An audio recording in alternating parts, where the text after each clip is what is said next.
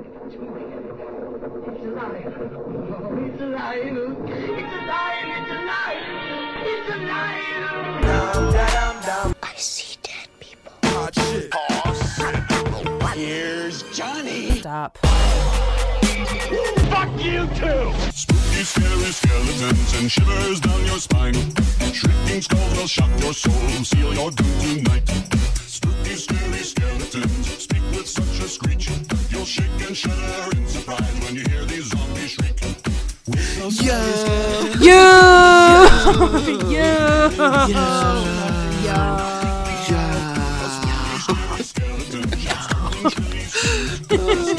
No, that's how we started with talking to each other on Discord. So I just wanted it to be the first thing that we said when the episode started. You know, it's weirdly, it's almost like a tradition now. It's like, I feel like that's what I have to say. I don't know how, where, when, or why it started, but like, it's too late. Now that's us. Fun story. I at a bunch of haunted houses I went to this year because I try to see as many as I can. At a bunch of haunted houses, I wouldn't scream. I would just gun hands whoever jumped out at me and go, "Whoa!" Oh, you're stronger than I. I know that they're actors. I know that they're just people trying to do their thing, you know. So it's if they get me, I'm more impressed than I am scared. You know what's fucked up? So I'm like, as I've said many, many times before, I am the littlest of bitches. I'm such a little bitch. You've mentioned. Once or twice, yes. It's integral to my personality. So I go to a total of like one haunted house every year because I love spooky season, but I'm just a baby. So like, you know, for tradition's sake, I go. And I did go to, I went to Eastern State this year. That's great. Yeah, and you know, it's fucked up because I actually used to like work on a haunted hayride, and I took like so much joy and pleasure in like frightening people, and then I like go I've to worked one. on the haunted hayride too. Yeah, I'm such a fucking hypocrite. No, that's not true. That's not true. You can serve it. You just can't. Can't eat it. I can't take what I dish out. Yeah. Yeah, but I did really I did really well this year though. Because like you said, it's like, I know they're actors, and I definitely think that having been on the other side of it, it really helped. I also it takes it away a little bit. I went last year too, and last year I was I was quite upset because like, I knew there was going to be a clown because there's always a clown. Like I'm pretty sure it's like legally obligated. Like if you run a haunted house, haunted hayride, haunted anything, you've got to have a fucking clown. When I went to Halloween Horror Nights at Universal Studios this year, they had an entire house for killer clowns from outer space. I'd rather end myself. It was phenomenal. It was actually my favorite house. In episode 148, I nominated as my favorite house of the night because I love that movie, and the house had so many good special effects. I think that is like my literal hell. I think that I would rather commit, like, I don't know what I would commit, but it would be pretty much anything to not do that. Oh, I feel you. I also went to, you're pretty sure what? You know, someone would have to carry me through it. Like, it's just, you hit a point where you just sit on the ground and you just, like, lock yourself up and you're like, no. Right. I'm not going any further, and I'm not going back. I went to a bunch of different haunted places this year, and it's actually good that I'm kind of covering it now because I don't think I got to talk about it. And, you know, in episode 148, me and my brothers talk about Halloween Horror Nights, but we didn't talk about the Waldorf, where we ended up going the next week, and that's where they filmed Hell House, and there were several different things there, including a zombie run where you have flags on your like belt buckles, and zombies try to get you and get the flags, and if you lose all your flags, you like die, quote unquote. Oh, okay. That was fun. There was a hayride there. I had a friend who like you said, just put her head between her legs and didn't look at anything on the hayride. And I gotta say, like, it wasn't scary at all. So I felt very embarrassed to be there with her among several other people. See, that's me. I'm her. Like, even when it's not scary. I don't know. Well, then again, like I said, I did way better. Like, not to brag, but I didn't even cry once this time around. Good. I did and way Eastern better State, than I thought I would. they have a good team. They have a good group of people. I've actually. They do. I know like, a couple people who used to work that and be there. I don't know if they're still there now, but go back 5 or 6 years, and I used to know who worked there. The makeup is phenomenal. Like, they do a really, really good job. They have a good team. I definitely think, like, please, everyone listening, take this with, like, as many grains of salt as you prefer. Maybe an entire, like, shaker full of salt. Uh-huh. But I definitely think they rely a little too much on the location, like, the spook factor of the location. Not that, like, the scenes aren't scary or anything, but honestly, that shit's too expensive. If it wasn't, like, we get free tickets because my partner works at Eastern State on the daytime shift. Nice. So, like, that's totally worth it. But they're, like, what, $30-$50 a pop?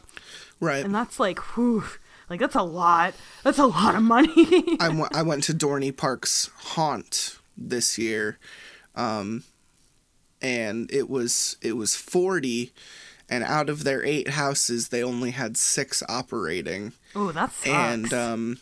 And I also went to get on some of the rides, which I hadn't been on since high school. And little do I know that, like, being a bigger guy now, over the last, like, 10 years since I last went on anything, I now need to wait in a designated row for bigger people. And I have friends who aren't, like, fat, or, like, even the lower part of my body is, like, toned. I just have a big gut. Mm-hmm. So it's like I sit in these seats and I'm just like, oh man, this is uncomfortable. And I have, like, a friend who's, like, actually works out, like, sitting next to me, and he's just like, I'm not comfortable either. And then, like, we had to like wait longer to get the bigger seats for bigger people. And I was like, I didn't know these parks cut these types of corners on these rides. It makes me unhappy. Really? Well, I feel, like, you though. And really, I'm not overweight. I'm really not. Like, I'm pretty average as far as, like, the American 20-year-old goes. But it's still amazing that, like, I showed up that night with so many expectations, and, like, some of the houses were closed. Yeah, essentially I was fat shamed. And then several of the haunted houses were closed because of, like, water damage, apparently. Ooh. So I was like... The real horror is property value. Yeah. Mold and mildew. I feel you, though. I went to the doctor for the first time in, like, literally, like, what, 5, 6, 10 years. Nice. And, talked to them, and it was an okay experience, as okay as someone afraid of needles and doctors and everything can be. Right. And then I, got my diagnosis sheet, and I, like, was like, yeah, that went pretty well. I didn't feel like they said anything to me at all. And then I'm, like, reading through my diagnosis, and amongst the, insomnia and, like, other things they diagnosed me with, they threw obesity in there. Oh, no. Just, like, real sneakily. I was like, oh. And, like, I remember laying in bed and just, like, complaining because I agreed to get the flu shot, like, out of fear. Yeah. And then I was like, I went to the fucking doctor, and all they did was steal my blood, make my arm hurt, and diagnose me with fat. Like, I was so mad. Diagnose me with fat. Yeah, they were like, ooh. And I mean, like you said, I'm not that big. I mean, I thickened up a little in college, like God intended, but like. And what I actually chalked it up to was like, oh, like the BMI index scale is vastly outdated. So after talking to a friend of mine who is a fucking doctor at a hospital, he literally told me, like, as we were hanging out the one night, he was just like, he was like, yeah, I think if like you were to measure pretty much this entire country, everyone would come up obese. It's just like, that's just the body mass index scale just doesn't work anymore, at least for our country. Especially if you're short, which I am. I'm like, I'm pretty small. And you're just small. like, I am small. I'm at the top of the small scale, thank you. But I am small. I like how the real horror of today is accepting oneself. Maybe that's what fucking Felix needs to do. He just needs to accept Faye and her black vomit spinning head. Can we actually talk about the vomit a little bit more? Because I've had like a night to think about it. Yes, please. Let's talk vomit. Which let's mention once more that like we're here reading part 3 only like 24 hours after reading part 2 because both of us just want to finish the story to get it done so we know what's happening. And to everyone else it'll look like 2 weeks have passed, which is pretty funny. And it's purely personal. It's personal related reasons. Both of us have just been like haunted by this story, and we kind of need to just get it out of the way. Like even last night I was recording with Frowns, and the story we read was great. As far as like winter storm like related monster story goes, like really, that sounds fun. it was seasonally accurate, seems seasonally appropriate for a December story reading. And even as I was reading that, I was finding like parallels that reminded me of this story, and I was just like, I just started thinking like, oh, so what's with the vomit, and what's with the number 5, and why is she like, what's she hiding, and what's with the vomit? It's like, and what's with the vomit? And you just keep coming back to that. The vomit is the hardest part, because Nathan not only made Faye throw up a bunch, but Nathan also made the narrator throw up a bunch. So it's like both of them were at least a little bit infected. Well, he mentioned that it like stains the soul, and like that idea, like that concept in general is just horrifying alone. Like they could have ended it there, and I would have been like, like, question everything. How stained is my soul? Oh my god, I know. She's dirty, man. There ain't no amount of Tide Pods that can fucking fix that. I was gonna say, better start drinking bleach. Just eat Tide Pods. That's what the kids are okay. They were on. That's what the story's about. That's what the story is about. The danger of eating Tide Pods. Yeah. Ancient memes. So here we are, episode 153, the conclusion to my romantic cabin getaway with my fiance isn't quite going exactly as planned, or something along those lines. It's a long title. It's a long not title. Wrong. No, it's been accurate. It's been accurate through and through. But here we are. Oh boy. For the finale. Like, yes, the finale.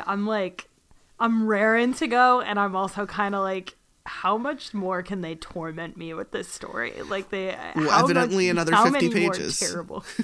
How many more terrible things can happen to these poor idiot people? Like they start shitting all over the floor. And then it's like, man, now that's really not going to come out of the carpet. If you had to pick one to clean up, would you rather clean up vomit or shit? Neither of them are yours. Fuck, that's a question. The philosophical question. I'm over here cackling like I have any fucking idea what I would choose. It's tough because, like, I've only ever cleaned up animal shit before. Yeah. And, and I've cleaned up a lot of, like, ex-girlfriend's vomit. And you know what? I might just go with shit on this one. I think it depends on the texture. Well, it absolutely does. If it's like, a regular shit, then I would take that one, you know, because you can just like pick it up and throw it out and then clean the floor and then realize that you'll never feel clean again afterwards. Right. Which is right. true. Yeah, absolutely. But like, I've tell you, I've cleaned up some chunky vomit before and like, ugh, God. See, the thing with vomit, and I'm glad that we're derailing in this topic because vomit is pretty accurate to the story. The thing about vomit is the kind of acidic bile smell that sits in your nose. And yes. I'm like Replacements. I'm like the Yokozuna from Replacements. If I get a hint of that like acidic metally bile smell, I will get sick. I might not throw up. It might take a lot, but like I once saw a little gluten allergic girl throw up several wheat beers worth of alcohol, just watery, gross bile all over my carpet floor before, and having to clean that up is like sits at the top of my like worst experiences. Yeah, I feel you. I had some friends throw me a surprise graduation party, which was great, but then the anxiety of planning the surprise graduation party destroyed everyone, so by the time I got there, everyone was like literally 10 shots in. I wish I was exaggerating. So there was a great deal of sickness, and yeah, I had a lot of work to do. At your own party? Yep. It was a really, really great, like, first 30 minutes to an hour. Okay. And then after that, it was like, yeah, it was like mom time the rest of the night. And, yeah, I want you to know that vomit in a sink, it isn't as good as it sounds like it is. Like, you think it's a good idea at the time because it drains, right? But it's like, no, it doesn't drain always. And then somebody has to scoop it out. No. Uh-huh. Oh, yeah. No. Oh, yeah. It was my mom's bathroom. Oh, wow. Memory. So, yeah, I'll take the shit. So, yeah, I'll take the shit. I'll take the shit. Answering important questions here on Lots of Pasta for our 3-year anniversary. Vomit or shit. And the shit comes through. Even if it were like watery, fecal-y diarrhea, I'd still be like, yeah, that's fine. Because like at least I can pretend like it's my dog's and I'm doing it because I care about him. Yeah, it's a little harder for me. So I'll have to put that in the back of my brain and think about it until I die, I guess. Oh, but the happy story. Anniversary, babe. Wonderful. And we're gonna just, on that note, we're gonna jump into the story. Perfection. And I want you to hold on to that question, vomit or diarrhea, to be answered after the show. I'm gonna be holding it. Trust me, it's sitting in my mind and it's never going away. All right, so let me pick up with part 14. Oh, shit. Whew. Deep breaths. The last time I updated, Faye's older sister, Becca, came to visit us with her infant son, Caleb. Yeah, can we talk about that again for a second? Her fucking infant son. He's like, and she knew. I'm pretty sure he said back in the story that she, like, knows what's going on and wants to check. And it's like, hey, yo, your sister might be possessed. And she clearly, like, they know some kind of, her family's been hiding something. They got secrets. Yeah, and he's like, hey, your sister's head's, like, spinning around and she's puking black, oily vomit and shit. We really are getting there. Becca's like, wow, that's a really great time for me to bring my fucking infant son and come visit her. And not tell you anything about her weird past. Perfect. The presence of the child seems to have awakened something in Faye, because her sleep disturbances have become more erratic, and her unusual behavior has intensified. They stayed for almost a week, but left abruptly after a few weird experiences with Faye. Becca seemed to be growing Shocker. angry with Faye, right? Growing angry with Faye over the course of a few days, although I could never really discern why. One night, when Faye was asleep, Becca and I sat on the couch and talked more about what had been happening. I asked her why she seemed so hostile towards her sister that day. She wouldn't even speak to her, and Becca replied that Faye really has a problem letting things go. If she's mad at someone, she's mad for weeks. If she's hurt for years. She can't forgive, and she can't forget. That's not ominous at all. I asked, did you do something to make her mad? Are you two fighting? And Becca denied that they were having any sort of conflict and said that she was just speaking in general terms, having grown up with Faye. I asked if there was something in the past that made Faye angry, and Becca sharply responded, nobody did anything to Faye, nothing happened to her. Convincing. The biggest, longest sigh.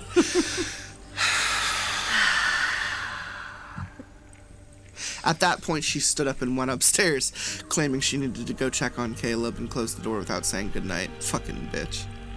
Oh, wow. Well, her name's fucking Becky. I mean, Becca. come on. Oh my god, Becca.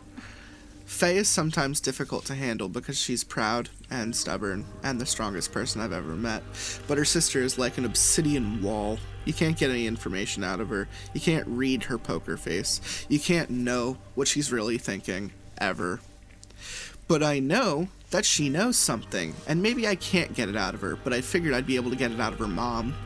Becca and Faye's mom, Laura, agreed to Skype chat with me this week. This time I'm going for the throat. Fuck yeah, Felix. I successfully removed all the vomit stains from the house. Nice. So Faye isn't talking to them in the dark anymore. Also a great ending to that sentence. Oh, But good. she is still getting worse. I feel like she's slipping away. Seeing Faye holding Caleb on the couch with her eyes rolled back in her head and smiling was one of the most disturbing memories I have of this entire ordeal. There is something about Faye and that child that deeply unsettles me, but I've been keeping quiet and trying to make sure that Caleb is safe. I have no reason to believe Faye would ever hurt another person except for the one time in college when she punched out a drunk girl at a party for grabbing my ass and saying I'd hit it. But as far as animals and kids go, Faye is angelic. That night, the Becca stormed off into bed mid-conversation. Faye did something odd. I woke up to her mumbling in the dark, and when I turned on the light, she was standing at the far end of the room, cradling a pillow in her arms and swaying back and forth, half singing a lullaby. The words were unrecognizable, but the melody sounded familiar. I called out to her and asked, "Sweetie, what are you doing?" And she replied, in a low, grumbling voice. I always wanted to be a big sister. Her speech was slurred. She sounded drugged. I got up and gently ushered her back to bed and took the pillow away, and when I did, she said, Now I want to be a mommy. I rubbed her neck and assured her that I do want to start a family with her someday, and that she would be a great mom. And she then mumbled, He's a little corpse. I asked, what do you mean? But she never replied. She just started that rhythmic breathing that lets you know your partner is fast asleep. Theory. Right. I have a theory. Sorry. Okay. Theory. Okay. Faye does have a younger sibling. He died like hell. Like a mega died. Oh, Megadeth. Mega died That's and fair. it's her fault. That's fair. I hadn't thought of that. Angela visited our house again the next day, just after the sun went down. For those of you who don't recall, Angela belongs to the Shoshone tribe in California, and she is the daughter of a very important tribal elder. She first visited me and Faye when we got back to California and told us that a malevolent spirit called the Hollow One was infatuated with my fiancé. She said that there was a dark cloud over Faye that she could not be easily removed. This time Angela brought her friend, who is a hypnotist, and they inspected the house and the yard. We told them about the barf stains and Faye's claim that he's in the stains. He gets up at night and walks around in the dark. Then, in private, I told them about baby Caleb's presence and how it exacerbated Faye's behavior. I also showed them where I found the new dream catcher. Angela said that the entity has many names and is known to several different Native American groups. It is older than the Skinwalkers and the progenitor of many evil spirits that inhabit different places near the Rocky Mountains in southwest. Her friend referred to it as a soul trader that snatches up a person's essence and takes it down into the dark, then enters the remaining body to seek out more victims. I don't know where the dark is, but allegedly, that is where Faye is headed. With too much exposure to this thing, both Faye and I had become tainted by it. This is why we were vomiting dark bile, and the stains still carried remnants of that evil. Angela spoke with Faye for a long time and concluded that she was still Faye, but on her way to somewhere else. She's making a spiritual journey into a place that she thinks is good and safe, but in reality, she's being coaxed out of this world. Despite what has happened to us, a lot of this whimsical metaphysical talk is sometimes hard for me to swallow, but the hypnotist's session with Faye did a good job of convincing me that there is something here inside my house with us, always watching. The hypnotist had Faye lie in our bed, and we brought chairs from the dining room upstairs to sit with her. She put her hand on Faye's forehead and hummed a chant for a while, and then covered Faye's eyes with her palm and asked her a few questions. They were things like, "What is your name?" and "Who is your fiancé?" All of Faye's answers were normal. Then the hypnotist hummed some more and lifted her hand. Faye's eyes were rolled back in her head, which only happens when she's in a sleepwalking state. Her mouth was twitching a little bit. The hypnotist asked, "Who are you?" and she responded, I am Faye. The important parts of the conversation went a bit like this. "Faye, can you tell us who is in this house?" Faye raised her arm slowly and pointed at each person in the room and said their name, even though she was not looking at them. She knew where everyone was. Felix, Becca, Angela, you, And then she pointed at the wall and said, Caleb. He was in the other room. The hypnotist asked, "Is there anyone else? What about the man who has been following you?" She shook her head and said, Right now he's outside. We all glanced out the window to the tree line where I had first seen the figure walking back and forth in the middle of the night, mimicking Faye's sleepwalking. This time there was no one there. Angela asked, "What does he say to you? Is he talking to you right now?" Faye replied, I can't hear him. He's facing the other way. The hypnotist asked, "And what are the dream catchers for? Who makes them?" Faye did not respond. She smiled a little bit. I butted in and said, "Honey, I found your hair wrapped in a dream catcher outside. Did you do that?" She put her finger to her lips and shushed me. Then she put her palm flat against the wall like she was feeling for a pulse. After a few moments, she said, He's here. Right when she finished her sentence, Caleb burst into tears. Becca and Angela rushed out of the room to go check on him. The hypnotist and I remained with Faye. The hypnotist finally went for broke and said, "Faye, sweetie, you wrote the number 5 on the window in the other room. You wrote it backwards. Why did you do that? What does it mean? Did you write it for someone outside to see?" In that moment, Faye's eyes rolled forward and her little green irises finally showed. She immediately looked toward the door that led to the hallway and said, No, he's listening now. Then she began hyperventilating and struggling to speak the words. He'll find out. The last thing she said was, Felix. my name in a deep guttural voice. It wasn't her own. Then the hypnotist pressed her hand against Faye's eyes and spoke a loud command in her native language. I think it was Shoshone, but I'm not actually sure where the group's affiliated. Faye immediately woke up and seemed very confused about where she was, then started crying and reached out for me. I hurried over and held her in my arms. Her body was so cold it was like she was a corpse. When she was crying, she said, He wants to kill you. He wants you dead. I saw you in the trees. Angela and the hypnotist, I haven't given her name, by the way, because I don't want you to have to memorize a million names, but we hurried around the house, blessing it and burning sage, then also recommended I call in a Catholic priest. Shit's about to get real. For Faye's personal comfort, since she is a Catholic. They left after a few words of parting, and Becca seemed really angry and scared at this point. She remained in her room for the rest of the night. I got a call about an hour later from Angela, who told me that she had discussed the situation with the hypnotist and they believe that Faye is in extreme denial about something.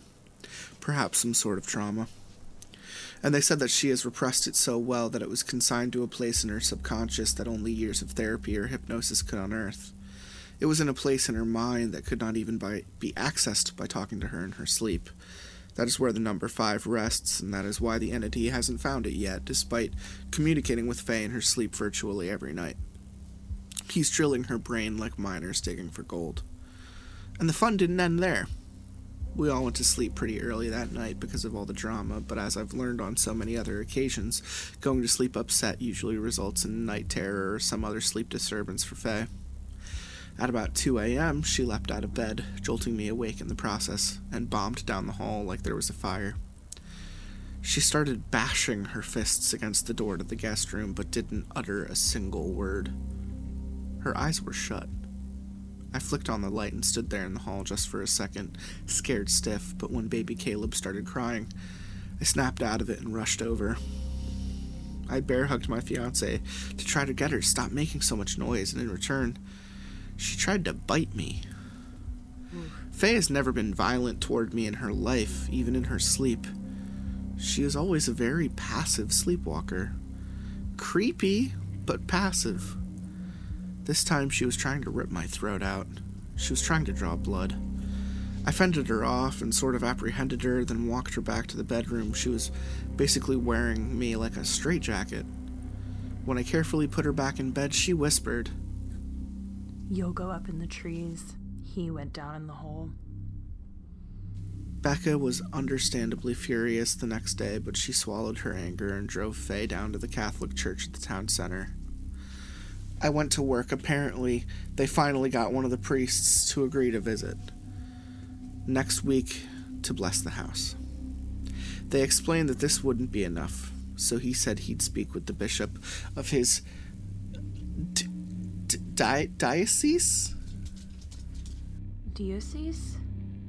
Yeah, I don't know that. I don't know that word. Sure. I'm not Catholic. Me neither. I mean, Dio, God, but I don't. Deity, okay. There you go. Yeah. Nice. There's your context clues. I might just be making that up, but we'll see. That could take a while. Yeah. That's also the next line. That evening, Becca informed me that she changed her flight and she now intended to leave in 2 days. I begged her to set aside her differences with Faye and try to get through to her. I said Faye needs her big sister right now, but Becca wouldn't budge. She seems to be holding a monolithic grudge about something neither of them will tell me. I ordered pizza, Faye's favorite, in a lame attempt at lightening the mood around the house. But the two would only have casual, light conversation with each other, and the tension in the house was so thick I could feel it in my stomach. Faye and I retired to our room early and watched Game of Thrones in bed. We always record it on Sunday because Faye's at work, and then we watch it during the week. I asked her if she remembered telling me that the imposter wanted me dead, or that I was going to be put up in the trees, and she said she didn't recall saying any of that, but that she did have a dream about seeing me impaled on a tree branch high up in the air. She said my skin and hair were missing. Faye fell asleep pretty quickly, but I couldn't sleep at all. I remembered that Nathan had left me a voicemail a few days prior, and I had forgotten to call him back, so I grabbed my phone and went downstairs. The house was quiet. Becca and Caleb were already asleep upstairs. I turned the TV on low to mask my conversation with Nathan. It was midnight in Colorado, but he answered the phone and asked me how everything was going, and I told him everything. Nathan had a lot to say. He apologized for making me and Faye sick, but said that a simple purging process was very common treatment for many physical and spiritual maladies in his tribe, However, my description of the barf stain events, it obviously did not work, and we were still under the influence of the imposter. He said if we came back to Colorado, he would bring us to the elders of his community and request that they perform a more serious healing ritual. I told him that that would be Faye's call entirely, but I doubt she would go, or that the imposter would let her. Last month, when I was in the cabin by myself, there was a blizzard that shut down the only road down the mountain. The ranger couldn't come up and check on me, but Tiwa and Nathan, being the badass gentlemen they are, actually hiked up the mountain through the snow and checked on me.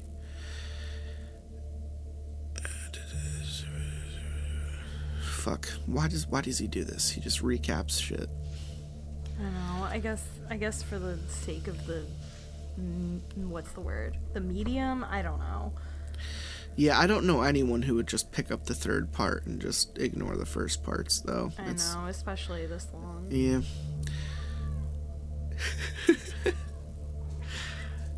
You can read that story at the bottom of the post if you haven't, but basically on their hike back down, they heard Faye's voice calling out to them from inside one of the abandoned mines on Pikes Peak. T-Way went in to investigate and was dragged into the dark by an unseen creature or animal. Nathan eventually found him dead, and parts of his skin had been flayed. The reason that I hadn't been able to get a hold of Nathan for several days was because he and a group of men from his community went back to Pikes Peak to investigate the circumstances of his father's death and to explore the cabin. They camped for a few nights and even spent one night in the woods next to the cabin. Nathan heard Tiwa's voice, calling out for help over and over, crying and speaking Nathan's name. However, occasionally the voice would cry out in Zuni, which is a language that some Pueblo tribes speak, but their tribe does not. They speak Hopi, so Nathan was fairly certain this was not in fact his father. They also heard children weeping in the forest. One of Nathan's friends left the tents to take a piss, and he claims he saw a naked child with grayish skin standing a dozen yards off, facing away and looking up in the trees. He looked like a stiff corpse, and was standing high on the balls of his feet. This sight apparently scared Nathan's friend so bad he took off, grabbed his things, and went to hike back down the mountain, in the dark, in the cold, by himself. Nathan and others tried to stop him, but it was too dangerous to go after him, and they haven't seen him since. R.I.P. That guy. Nathan told me that he had recurring dreams of a child while on the mountain, of a child and of Faye. He said to me, "Tell me about the child, Felix." During our conversation, I had been standing in the living room facing the sliding glass door, looking out in the backyard. Right when Nathan said, "Tell me about the child," I saw a large shadow move behind the orange tree outside. I told Nathan to hold on a second and went to grab the flashlight from the kitchen. When I got there, I almost collapsed in fright. The front door was wide open. From my front door, you can see the tree line across the street. Someone was walking behind the trees. I could see them moving slowly between them. I set down the phone and ran upstairs to wake Faye and Becca, but Faye wasn't in bed. I frantically rushed to Becca's room to see if Faye was with her, but Becca was fast asleep and was really disturbed at my urgency when I woke her up. We turned on the light and she went to grab Caleb, but he wasn't in the little crib Faye brought with him. He was gone! Oh, fuck. Becca turned into the Hulk for about 5 seconds flat. She started shrieking in rage and terror, screaming, "Where is he? Where's my baby?" over and over. We dashed around the house looking for Faye and Caleb, but we couldn't find them, and then I realized that she had taken him outside. We ran out there, barefoot, straight into the trees, and came up behind Faye. My fiancée was standing there in her underwear, looking up into the trees. Her arms were outstretched, holding Caleb up in the air, as if offering him to someone above. High up on one of the branches was the dream catcher, the one I had taken down and broken only days earlier, and now it was intact. Becca grabbed Caleb out of Faye's hand and shoved her to the ground and then took the baby back inside. I picked up Faye and rushed her back into the house. Neighbors were starting to come out of their homes to see what all the commotion was. Faye woke up on her way back upstairs and broke down crying, apologizing to the both of us. Becca packed up all her things and stormed out of the house, grabbing Faye's car keys and drove off. The police showed up within a few minutes, and I had to explain to him that the sisters had a big fight, and that got taken outside. I said that Faye was drunk, so she took it a bit far and ran across the street. Thankfully, nobody saw the baby, so I didn't get arrested for child endangerment. What else could I have said? They'd never have believed me if I told them the truth. They checked Faye out to make sure she hadn't gotten beaten up and asked her repeatedly if I was treating her all right. Then they left. Becca drove straight to the airport. Faye and I had to go pick up the car the next day. I've got a Skype chat we're scheduled with Faye's mom tomorrow, but Becca texted me and said, ask her about 5. She knows.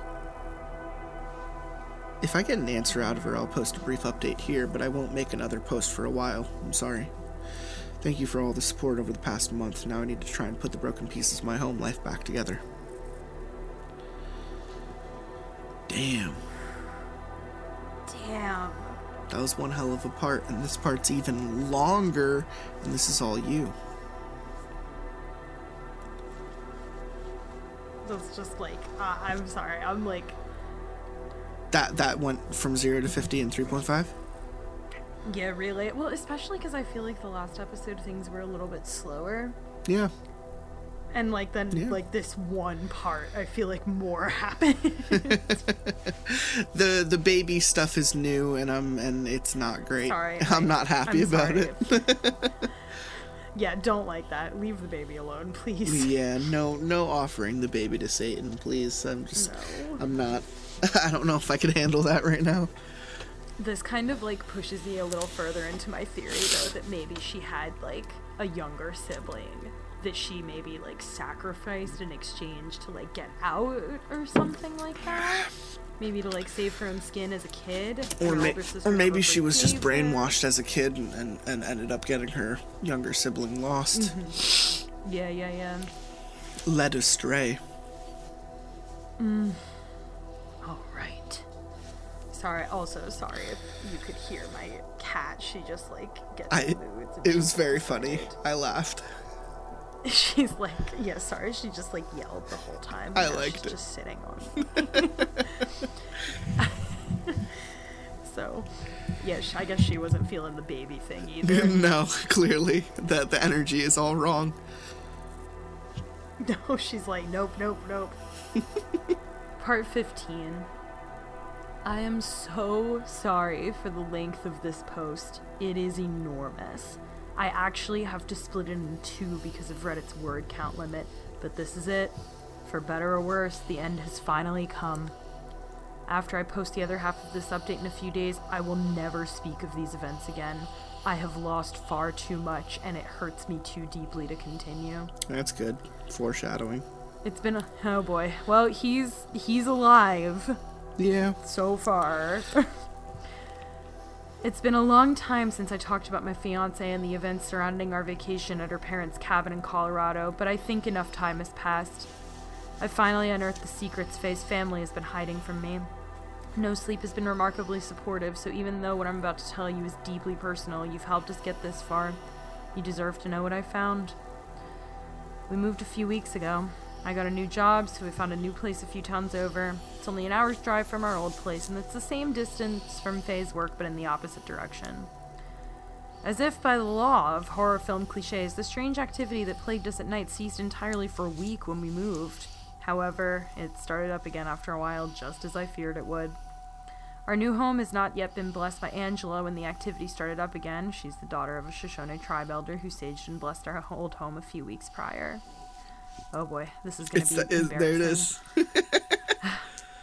The Atan Ahanotuga Tukwa, the imposter, has not given up on Faye. The game is to wear us down until we just give up. New house. I had a Skype chat set up with Faye's very reticent. I know reticent. I know that word. I don't think I've ever read it out loud. Reticent mother, but per No Sleep's warnings, I waited until after we moved. The fear was that Laura might divulge something over Skype that the imposter could use against us. The more it discovers about us, the more closely it can mimic me and any of Faye's family members, living or dead. When she's asleep, Faye is highly susceptible to suggestion.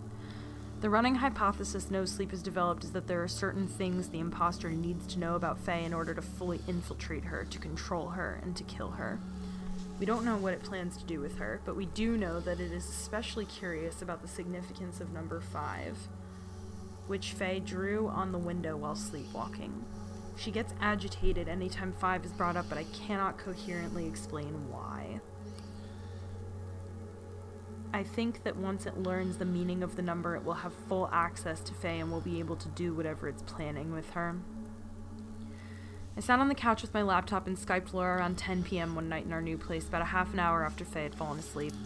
I had to be extremely aggressive in order to break Laura's wall of lies about her family's past, and just when she seemed ready to crack, Faye walked out of the bedroom. We now live in a 1-story house. It was so dark in the hall that she scared the shit out of me when I saw movement out the corner of my eye. She stood there in the shadows, rigid and still.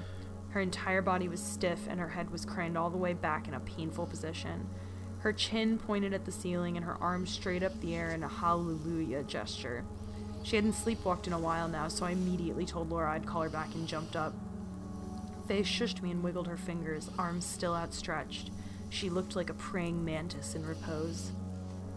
I asked, Faye, what is it?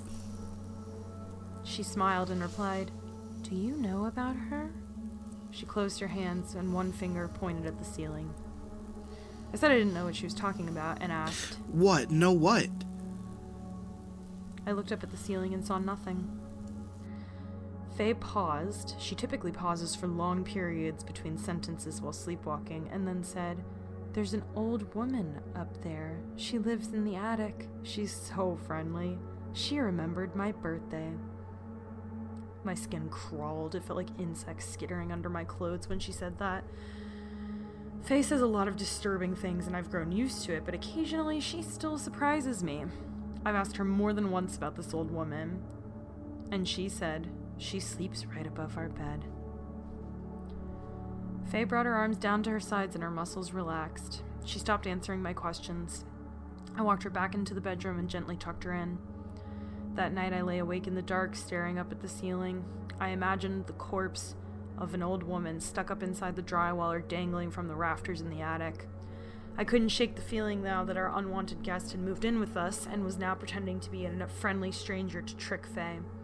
That night I dreamed of a dark stain spreading itself out across the ceiling in the shape of a large man, just like the vomit stains in our house a few weeks prior. As I was falling asleep, I thought I heard something heavy dragging itself around up there. Faye's mother. Laura. Laura called the following evening. Faye wasn't home from work yet, so we had a good hour-long conversation before things got uncomfortable. I had to spend a lot of time getting her back into that emotional space where she could open up about her daughter, and when she finally did, I was astonished. It felt like the first time Laura had ever told me the truth about anything. I don't have any proof that she was being honest, but I can hear it in her voice. It is true that Faye was 5 years old when she developed her unusual sleep disorder, but the number 5 does not symbolize that. It goes a lot deeper. As I mentioned before in a previous update, Faye's parents lied to me and told me she had been visiting the cabin in Pikes Peak regularly throughout their life until she was 13, and yet Faye had claimed she had never been there before, ever. In reality, Faye went there a few times as a child, but her last time was at age 5.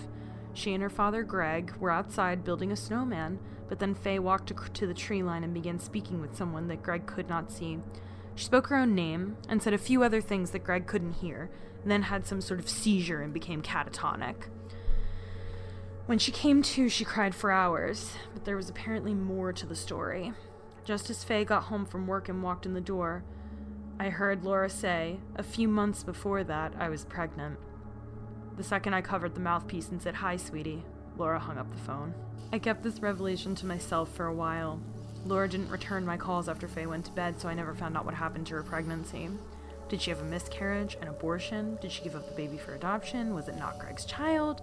Millions of questions swarmed my mind. I didn't sleep at all, and I could barely hide my thoughts from Faye. She knew something was wrong. She's quite perceptive and can read me like a book, but I acted like I had a stomachache and went to bed.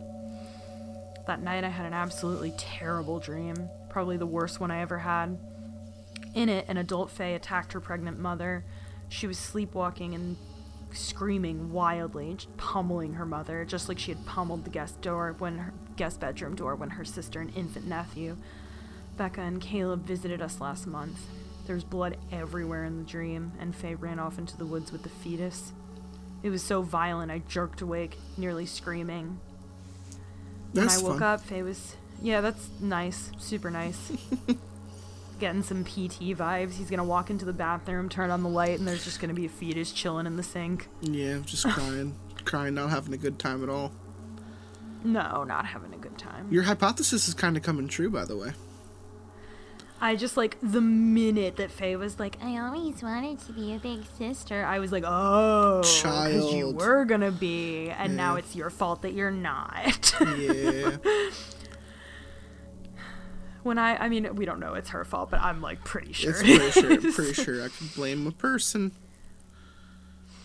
When I woke up, Faye was sitting upright in bed, staring out the window. She was awake. I could tell because her posture was normal, and her eyes weren't rolled back in her head or blissfully sealed shut. She said, "Did you hear it too?" Took me a while to figure out where I was. When I saw her sitting there in a pristine white t-shirt, I sighed in relief. There was no blood anywhere. It was just a dream. But before I could answer her question, I heard a baby crying. We live in a bigger suburban neighborhood now, so it was entirely possible that it was just a sound from one of the nearby houses. But Faye's reaction to it really disturbed me. The look on her face made me think the sound was causing her physical pain. She cringed and shut her eyes, trying not to cry. I cupped her face in my hands and told her it was okay, but as I did, another voice rang out from the dark. It was a little girl, and she was speaking as if to a baby. From what I could hear, she said, "When do we go inside?" "Up in the trees?" "Where?" Starting to cry. "Not in the hole. Not down there." Faye started crying too. I looked out the window but couldn't see anything. She had no explanation for why she was so upset, other than, "He's back. He's here. I know it's him." I didn't want to scare her, but I completely agreed. Conversation with Nathan. I had a missed call from Nathan the next morning when I woke up. It was Saturday, and Faye and I had plans to get new furniture at IKEA. Hell yeah. Hell yeah. Honestly, live in the IKEA. It's a well-known fact that IKEA is a ward for demons. I was gonna say, all the Swiss, they're too pure, like white bread. While she was in the shower, I returned Nathan's call. He answered on the first ring. He sounded terrible. Honestly, like, fucking props to Nathan. Like, just, sorry, I want to derail Nathan's the for a real second. MVP. No, you're fine. Nathan, this poor bastard, he's, like, trying to help these people. He's lost his father. He's chilling in the woods in the snow trying to figure out what the fuck is going on. Like, he is suffering for these people. Like, Yeah, and it's really unfortunate that that's the case, because he's such a good character. exactly. Yeah. The first thing he said was, "Felix, do you know anything about the child?" A few weeks prior, he had said, "Tell me about the child," and I had no idea what he was talking about. Now, I had a pretty clear idea. So I whispered to him that Faye's mother had been pregnant when Faye was 5, but I had no idea what became of the baby. He told me to get as much information from Laura at all costs, but to keep it from Faye. He also told us he was going to mail us a special herbal mixture, mugwort, damiana, and kalezaka something, to make into tea before bed. He said that it promotes good dreams and therefore would shield us from some of the imposter's intrusions. I asked Nathan to explain what he meant, but he very simply said, "The Atan Anotagua, sorry guys, I'm never gonna get this right, does not read minds. It's It not reads easy. dreams." Oh, No, it's like a Freddy Krueger monster. Yeah, so it doesn't read minds, it reads dreams. This was an astonishing revelation to me. It explains so much about the cabin. The imposter mimicked Faye's grandfather because she probably had a dream about him at the cabin, and it mimicked my mother for the same reason. It mimicked the people that Greg saw die in the war because he frequently had nightmares about them. The former owner of the cabin, Jennifer, heard her dead daughter's voice in the forest at night because she regularly dreamed about her. Who wouldn't have painful dreams of their own child who passed away? The creature mimics the people it learns about through the dreams of its victims and repeats them in the forest to coax them outside. It also listens to the things people say when they are awake. This is why we heard so many unrecognizable and familiar voices at the same time. Some of those voices belong to other victims. The thing wanders around in the dark, learning from its targets, sharpening its skills, and pretending. That's how it hunts. So since I was getting nearer to the significance of the number 5, the information the imposter so desperately sought, Faye was in greater danger. My own dreams could betray our safety. Nathan continued, and I'm just paraphrasing because I can't remember everything he said verbatim. Faye is the most fascinating person the Atan Anotogukua has ever encountered. Her dreams are mysterious to it. She is a puzzle to be solved. And most of all, when it speaks to her through her dreams, she speaks back. I guess you could say it has a very dark fixation with her, perhaps even love, a putrid form of it anyway. It was true. Faye mirrored the imposter's darkness when it looked into her. Thanks. Thanks, honey. Oh, what a lovely baby. You have so much to say, and none of it is of substance. Are you gonna sit with me, or are you gonna just yell? Okay. I'm sorry, she's the worst. You're fine. I think it's hilarious. She's just like... Hey! She's like, yo! Yo! Yo! It was true. Faye mirrored the imposter's darkness. When it looked into her, it didn't find all of the hopes and dreams and fears it saw in others. Instead, it saw a deep well of impenetrable blackness, and it knew there was something hidden beneath it. Whatever it plans to do with the information it seeks, it knows that 5 is the light that will reveal the bottom of the well and everything inside it. Cold sweat matted every inch of my skin during this conversation. I pressed the phone tighter to my ear so as to not miss a word. I asked, why does it even need Faye to find the answer? Her parents probably know what the number means too. Nathan said something in his native language, as though he was speaking to a person sitting in the room with him. He then said, her parents haven't been to the cabin in a very long time. Its connection to them is weak. Maybe it can't keep hold of someone for very long if they aren't on the mountain. After all, Faye has had her sleep disorder since she first went to Pikes Peak, but as the years passed, the entity faded from her life. It only returned when she came back. I heard the shower turn off, the glass door slid open, and Faye began moving around in the bathroom. I walked outside onto the patio and closed the door behind me. But what does it want, Nathan? I asked. I mean, once it learns everything it needs, what does it plan to do? Nobody will give me a straight answer. Again, Nathan said something I could not understand. He was talking to someone else. Perhaps one of the elders of his community was with him. It is one of the old evils, he said. Our people have believed in them since the beginning. When a person dies, sometimes they become a wraith, a haunting. But these entities were here long before. So many horror films Faye and I had cheerfully watched came flooding back into my mind. So like a demon? I said. I can't tell you how many movies I've seen where a family finds out that the ghost in their house is actually a demon, and for a few obscure reasons, it's much worse. I felt like I was about to be given that speech. Nathan cleared his throat.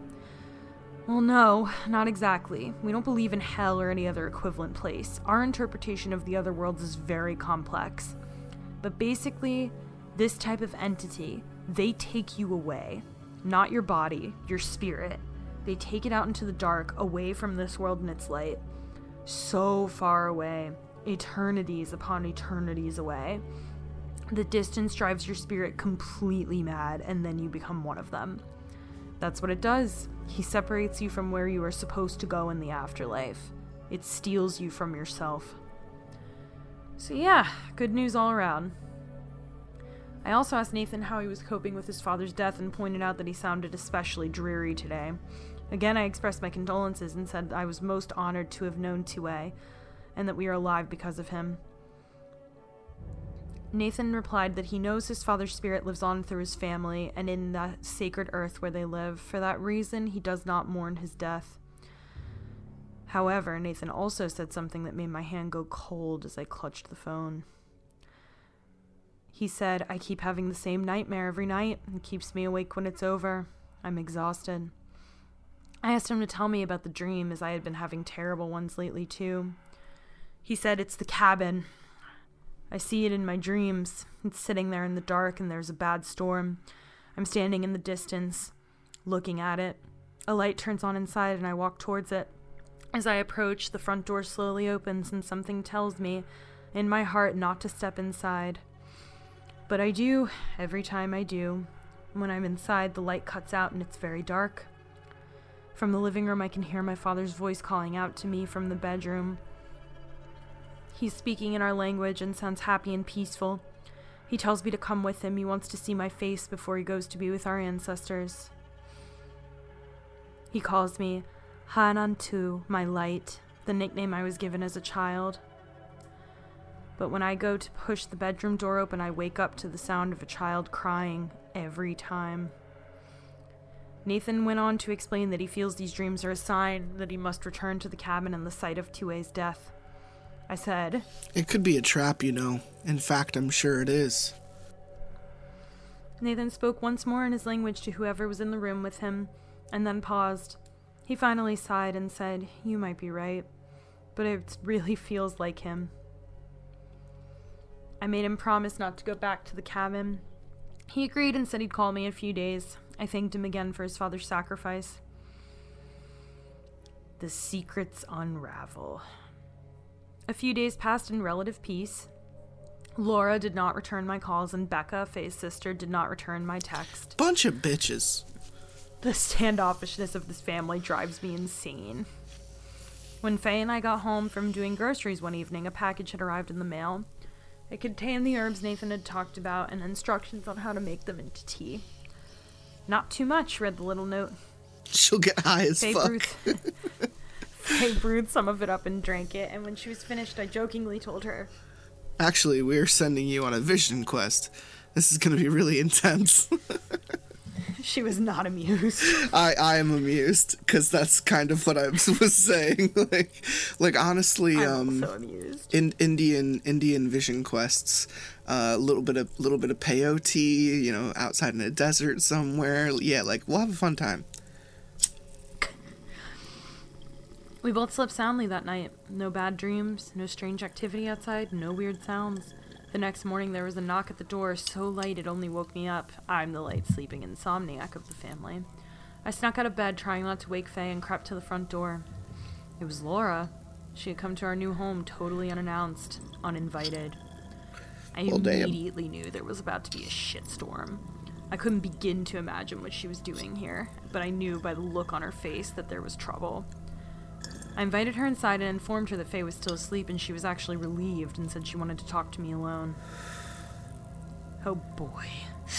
Right. Here it comes. Deep breath. I actually have anxiety right now. From her bag, she produced a photo album. We sat on the couch where she quietly apologized to me for everything. For being constantly evasive, for lying, and for letting us go to that cabin in the first place. What the fuck? I waved away. Honestly, like, good start. Honestly, what the fuck? I waved away her ramblings and demanded to know what she wanted. I had absolutely had enough of all of this and wanted to get to the bottom of things. Laura dropped her voice to a whisper and opened the photo album. As she turned the pages, I realized that it was actually a scrapbook, a very elaborate one that had taken years of effort to construct. There were drawings, photos, designs, letters, postcards, even a necklace and some flattened flowers. I saw pictures of Faye I had never seen before. She was absolutely adorable as a child. Her glowing smile poked out beneath little strawberry locks in photo after photo. Laura said, "This is what I wanted to show you. I don't know how to talk to Faye about it." I was amazed. It took expert handiwork to craft something like this. "You made this?" I asked. She slipped further into the scrapbook and revealed a few old pictures of herself in the later stages of pregnancy.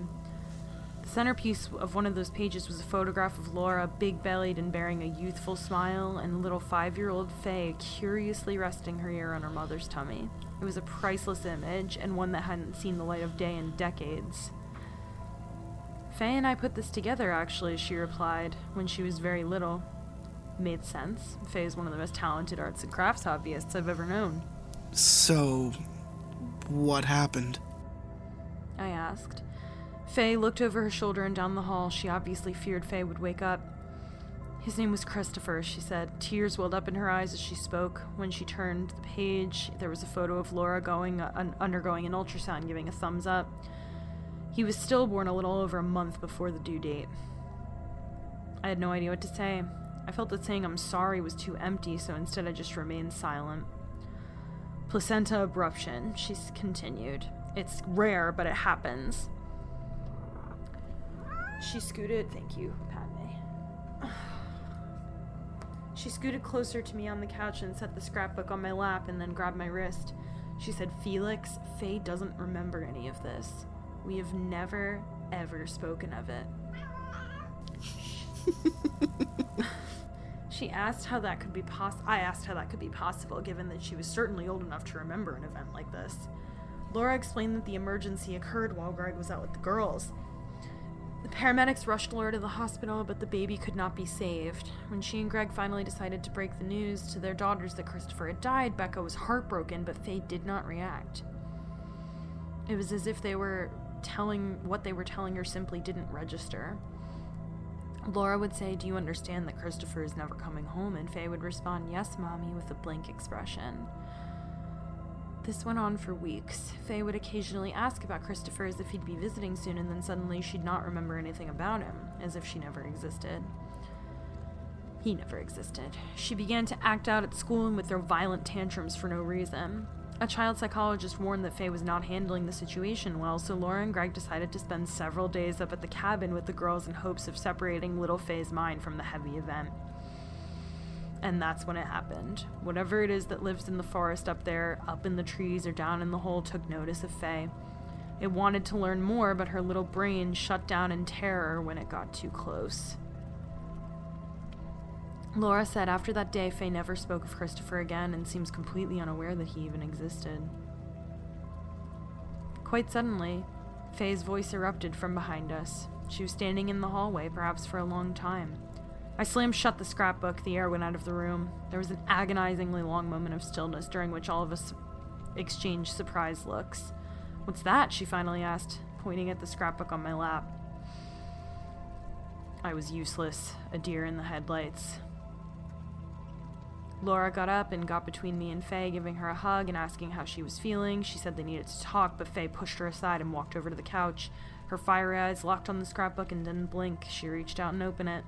The page she revealed had a colorful cutout of the number 5. It was one of the final pages of the book.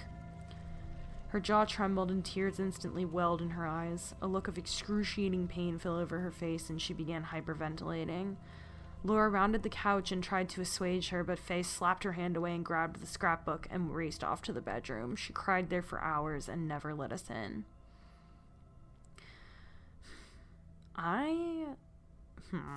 What? Yeah, I'll keep my opinions to myself until we finish. Okay.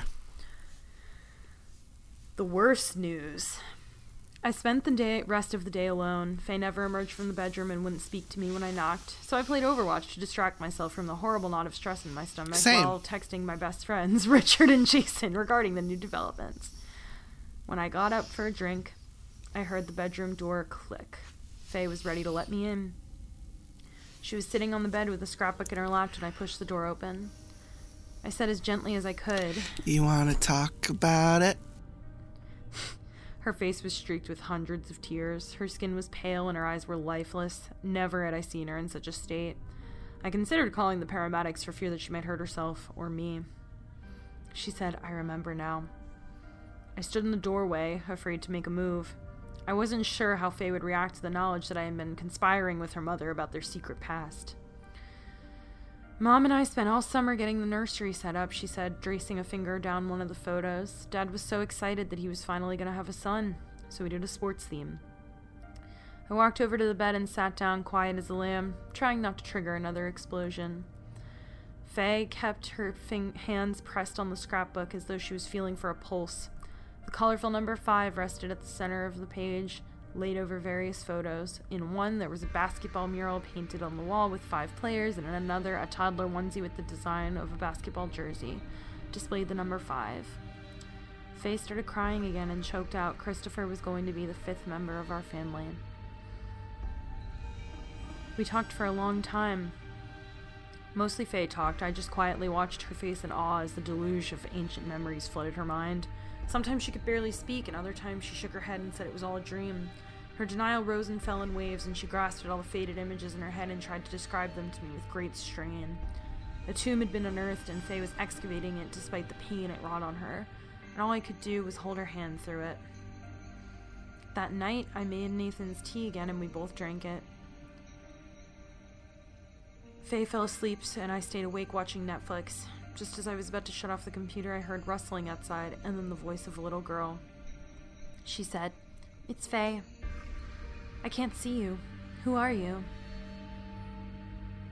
I walked down the hall and peered out the blinds of the living room. A dark figure walked right past the window, scaring me half to death. It came from our backyard and had no doubt been standing beside our bedroom window. I ran down the hall, grabbed my sweats and shoes and bolted to the door and looked all around the property. And there, across the road, standing under the street lamp, was a man. His body glowed in the pale yellow light, but his face was totally black. He looked nearly 7 feet tall, and one of his shoulders was noticeably higher than the other. His posture was rigid and reminiscent of the way Faye sleepwalked. I knew exactly who it was. I can't explain what prompted me to run after him, but I just wanted to grab this thing by the neck and beat it to death with my bare hands. Perhaps it was because I was so tired my fear instinct hadn't kicked in, or maybe I just had enough. But instead of clawing me to death right there in the street, the figure turned and ran. I chased after him, screaming at the top of my lungs to stay the fuck away from my family and my house.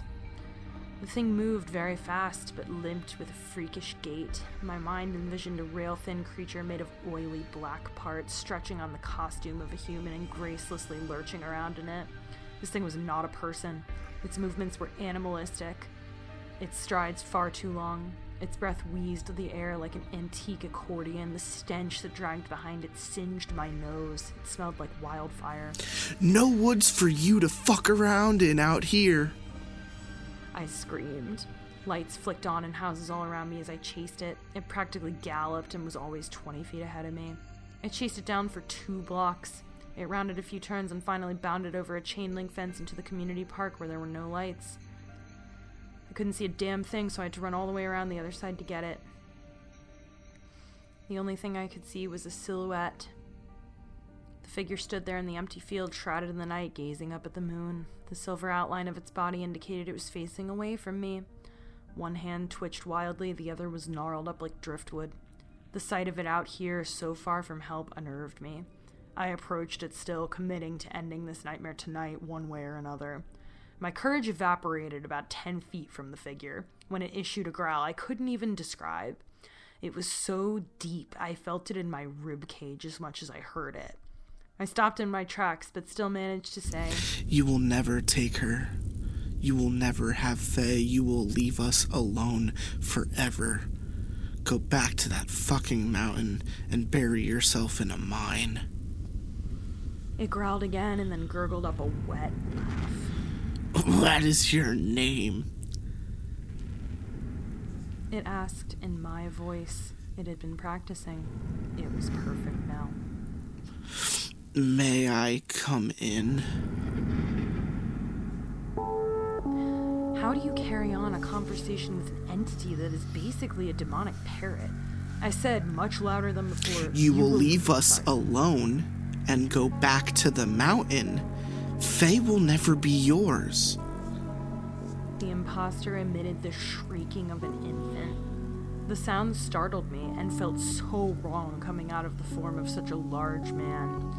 And then it said in the voice of a child, "You go down in the hall. That's where he'll put you." Look at me, you piece of shit. I said. I tried to sound menacing, but in reality, I am a coward. Most people can sense it, so there was little doubt the imposter knew it too. Then it said something that I did not expect.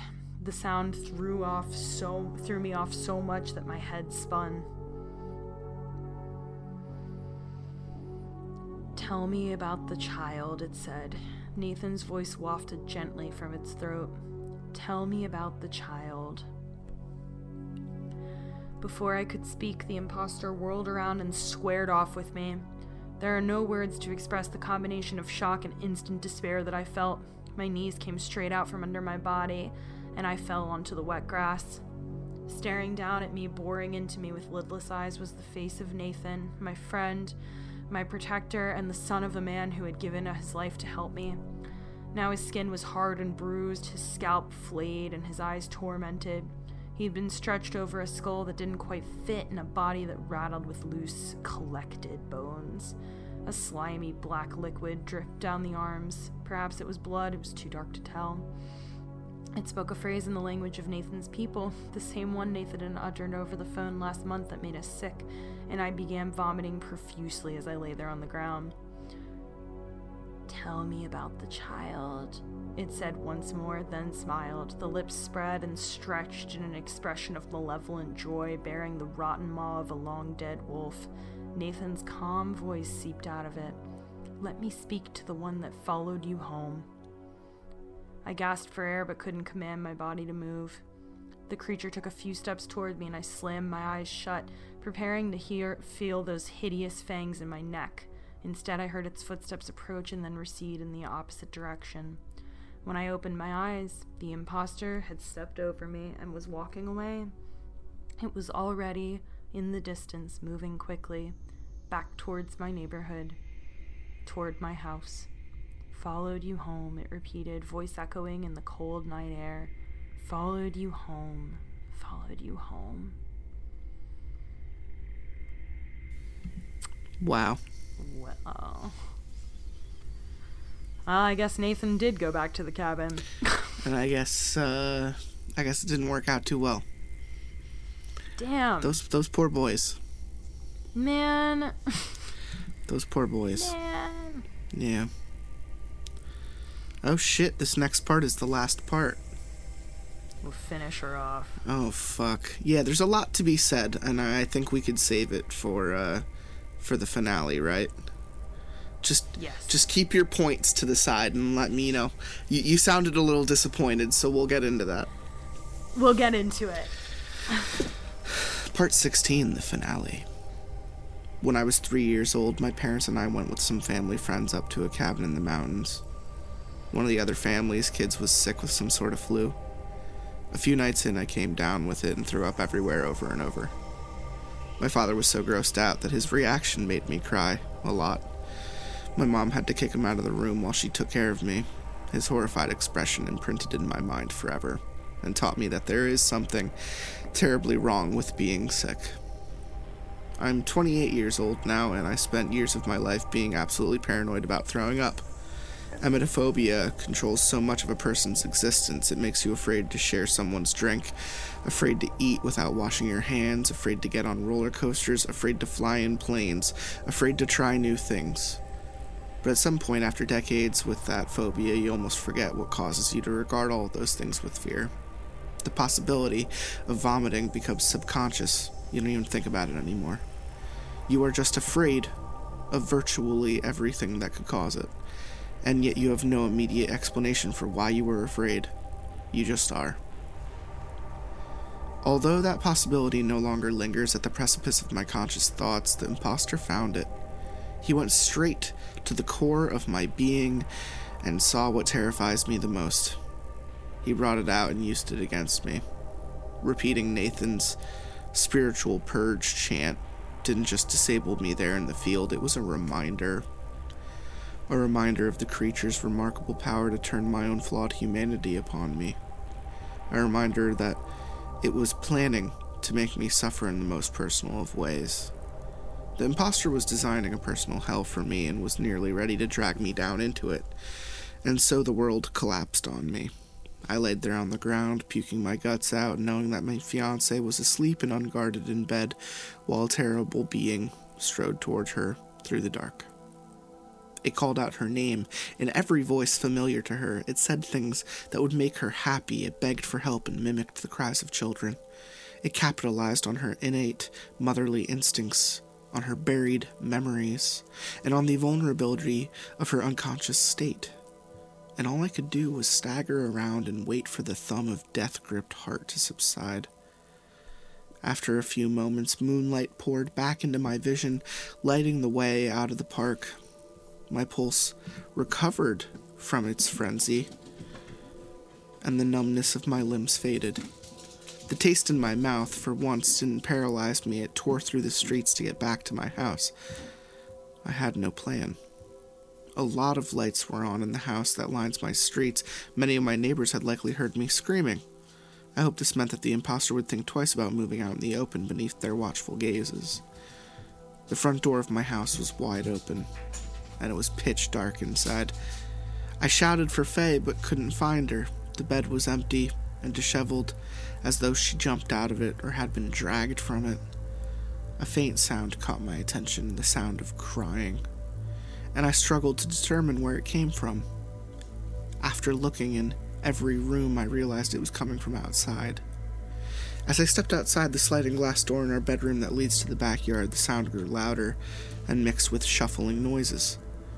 There's a walkway that runs along the side of our house and connects the backyard to the front, and there, in the darkness, was Faye. She was sleepwalking in the most unusual manner I'd ever seen. She stood high up on the balls of her feet as before, but was bent over at the waist. Her hair and arms dangled lifelessly toward the ground, and she shuffled towards the street where I'd first seen the shadowy figure. Faye's neck was craned in such a way that I could see her face swaying just outside her left thigh. Two mournful eyes peered up at me from it, and her lips trembled as she cried. I couldn't tell if she was conscious or not. She mumbled something, but with her cries I couldn't make out what she was saying. I wrapped my arms around her waist and literally carried her inside, and she clawed at me and landed a tiger palm to my crotch. Just as we careened into the living room, a police car drifted by, its flashlights tracing all across the houses.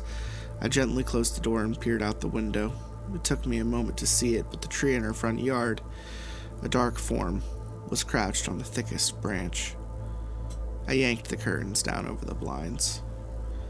Faye and I remained awake the rest of the night until dawn. We heard footsteps on our roof and in the attic, but no voices. On 2 occasions, someone knocked gently on the front door and once on the sliding glass door in the back, but we remained in the living room. We communicated only through pen and paper, and prevented each other from nodding off and dreaming about the scrapbook or about Christopher. The last thing she wrote was, "Got an idea, explain tomorrow." At about 6 a.m., my cell phone buzzed on the table. All had been quiet for a few hours, and Faye and I were almost done with the second Lord of the Rings movie when I grabbed the phone. I was surprised to see that it was the ranger from Pikes Peak. His name is Greg, same as Faye's dad, and I refer to him in the title in these posts. We hadn't spoken in a while. I immediately feared that his call was confirmation of the grim likelihood that Nathan was dead. He skipped all pleasantries and said, "You better sit down." A nauseous fear crept up my throat when he said that, and I shook my head and replied, "Just tell me, just tell me." Static began to form around my peripheral vision, which happens when I'm feeling faint. If it grows and covers my entire field of view, I pass out. The ranger cleared his throat and tried to speak with composure, but I could hear on his voice that he'd been crying. He said, "We got a call from one of Nathan's relatives. Said he'd been missing a few days. Thought he went camping with some buddies, but none of them knew where he was. On my routine this morning, I dropped by Faye Folks' cabin." There was a long silence, which told me everything I needed to know, but then the ranger said more. We cops, we got cops everywhere up here now. Whole mountain's shut down. They've still got T-Way listed as a missing person, but now they're out hunting for a body like they mean it this time, looking for a murderer too, but I interrupted him and demanded to know why There was no way I could hide the frantic anxiety any longer. The ranger said, "Something's happened up here. Up at the cabin, they did something to him. I don't know how to tell you." He paused again, struggling to hold back tears. I crumpled to the floor while he spoke. The news singed every nerve in my body. Pain radiated up my stomach, across every limb. My scalp tingled. The static grew in my vision. "I need to know," I said. The ranger insisted that the details were unnecessary, but I begged him. What I'm about to tell you is paraphrasing of what the ranger said. Some of this info might change as the Denver coroner performs an official autopsy, but this is what we know. The bathroom window of the cabin had been forced open from the outside, but also the front door was unlocked and slightly open when the ranger arrived. The bedroom door was locked from the inside. It appeared that 2 people, one of them being Nathan, had been staying inside the cabin for 2 or 3 nights. Nathan's satellite phone was found inside, my number being the last one dialed. It was unclear whether Nathan was present at the cabin when we last spoke, and when he promised he wouldn't go back to the cabin. There was a buck knife jammed into one of the walls, and many unusual symbols and words had been carved all over the hallway, leading from the living room to the bedroom. There were words in Hopi, the language Nathan's people speak, and Zuni, a language they don't. The words haven't yet been translated. There was a carving of a large dream catcher on the outside of the bedroom door, and non-lethal amounts of blood spattered on the carpet and lower wall opposite of said door. On the inside of the bedroom door, there were small marks everywhere, as though someone had been pounding very hard on it. The ranger and sheriff speculated that Nathan sat on the floor in the hallway for several hours, or perhaps an entire day. Someone was in the bedroom, but the door remained locked. It's possible that they had a long conversation. At no point was the electricity or heat functioning in the cabin, because it had been shut off after I was rescued on my second visit. This meant that however long Nathan stayed, he remained in the dark and freezing weather each night. 2 pairs of tracks were found leaving the cabin, one from the bedroom window, the other from the front door, heading into the forest out back. The tracks joined together, indicating that 2 people walked side by side into the woods. Nathan's body was found by the ranger's dogs approximately a quarter-mile in, buried upside down with his legs erupting from the soil at the knee. Upon exhumation, it was discovered that Nathan's face and scalp had been flayed and mutilated. There were deep lacerations in his back that appeared to be from claws, and carvings on his arms that looked self-inflicted. The unofficial cause of death, however, was suffocation. He had been buried alive. And everything in the cellar was gone. It was completely empty. I have never come so close to ending my own life. The guilt and horror I felt at hearing the ranger's words are still ineffable, so I won't bother trying to document them. Somehow I convinced myself that there would be a time for grieving in the future and even for acts of penance, but right now I needed to focus on Faye after all. She might end up just like Nathan and T-Way if we didn't figure out what to do. A few days passed with no strange activity beyond a voice here and there. I was hesitant to let Faye sleep for fear that she would dream of her little brother and give the imposter what it sought, but she explained to me her idea, a plan to get rid of the creature once and for all. And for the first times in months, I actually felt a glimmer of hope. We kept drinking Nathan's tea after concluding that it was doing no discernible harm, and Faye spent the day furiously drawing, journaling, and texting with her mom and sister. I called Angela, the Shoshone woman, and requested that she come visit us with the hypnotist friend she was speaking of Faye again, and to bless our new house. I also made a large donation I could afford to T-Way and Nathan's community to help cover the cost of their funeral ceremonies. In my spare time in the evenings, I wrote a letter for both of them, and I intend to read it at their place of burial someday. Each night, Faye went to bed crying. She had definitely entered some kind of mourning process. long delayed by years of denial, and I now bore witness to the lifelong impact of her loss. Never have I seen a human in so much pain, but Faye assured me that she would be all right and that I should have faith in her. I silently obliged, because I trust her more than anyone in the world. She knows herself, and I put my faith in that. One night, I snuck into the bedroom and retrieved Faye's drawings. She had produced several pictures of her own nightmares and memories from her childhood, and of a young man that looked like her. I believe he's Christopher, or at least how Faye imagines he might look, had he survived and grown up. She wrote all kinds of things around the drawings, mostly detailed descriptions of images, sometimes stories from when she was young, and wrote her brother's name dozens of times. She even drew a family portrait that included herself at age 5, holding a smiling baby. On the 5th night after the incident in the park, Angela and her hypnotist friend arrived. As I've mentioned before, I haven't given the hypnotist names because I don't want you to have to keep track of too many people. But Faye informed our guests of what she believed we could do to get rid of the entity for good. I went outside and set the drawings under the tree in our front yard where I'd last seen the shadowy figure. Then we got Faye comfortable and set her up on the couch. Fortunately for us, Faye has the remarkable ability of being able to fall asleep at any time, any place, so all we have to do was dim the lights in the house. I made a pasta dish. Oh, we can breathe for a second because he said something I find funny. Lots of pasta. Also, realistic.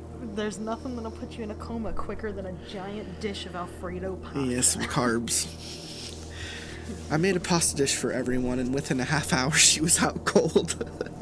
Some good fucking right. Pasta. This time she didn't drink Nathan's tea. For a long time, Angela, the hypnotist, and I sat at the kitchen table over coffee and ice cream. We kept our voices low and discussed all the recent events related to the cabin. Waiting for the imposter to show up, the hypnotist was especially interested in dream catchers and wanted to know who made them. I told her I didn't have any idea, and that at first I thought the entity itself created them. And after speaking with the users on No Sleep, you're more insightful than I am, I started to believe that someone had summoned or was controlling the entity with the original dream catcher. And when I broke it, I realized it was protecting me. She said, "Do you think it's possible one of her family members created it? Or the ranger? Do you trust him?" Many people have speculated that Tiwa and Nathan were not honest with me, or not who they say they were, but I honestly hadn't considered that the ranger himself could be behind all this. I conceded that it was possible. Faye spoke a few times in her sleep. She laughed and said things like, "Do you need help with that?" And "What the hell are you doing?" After she said the name of her boss, I realized she was dreaming about work. We waited until about midnight, but by then, no activity had occurred and no sounds were coming from outside. Angela woke Faye up and said we need to take a more direct approach. The two women propped Faye up, hospital bed style, and began to hum a beautiful song. Angela intermittently spoke in her native tongue and traced lines with her fingers across Faye's forehead. The hypnotist occasionally raised her hands in the air and then touched Faye's shoulders. After several minutes, my fiancée went limp. Her head slumped back on the couch and her arm dangled to the floor.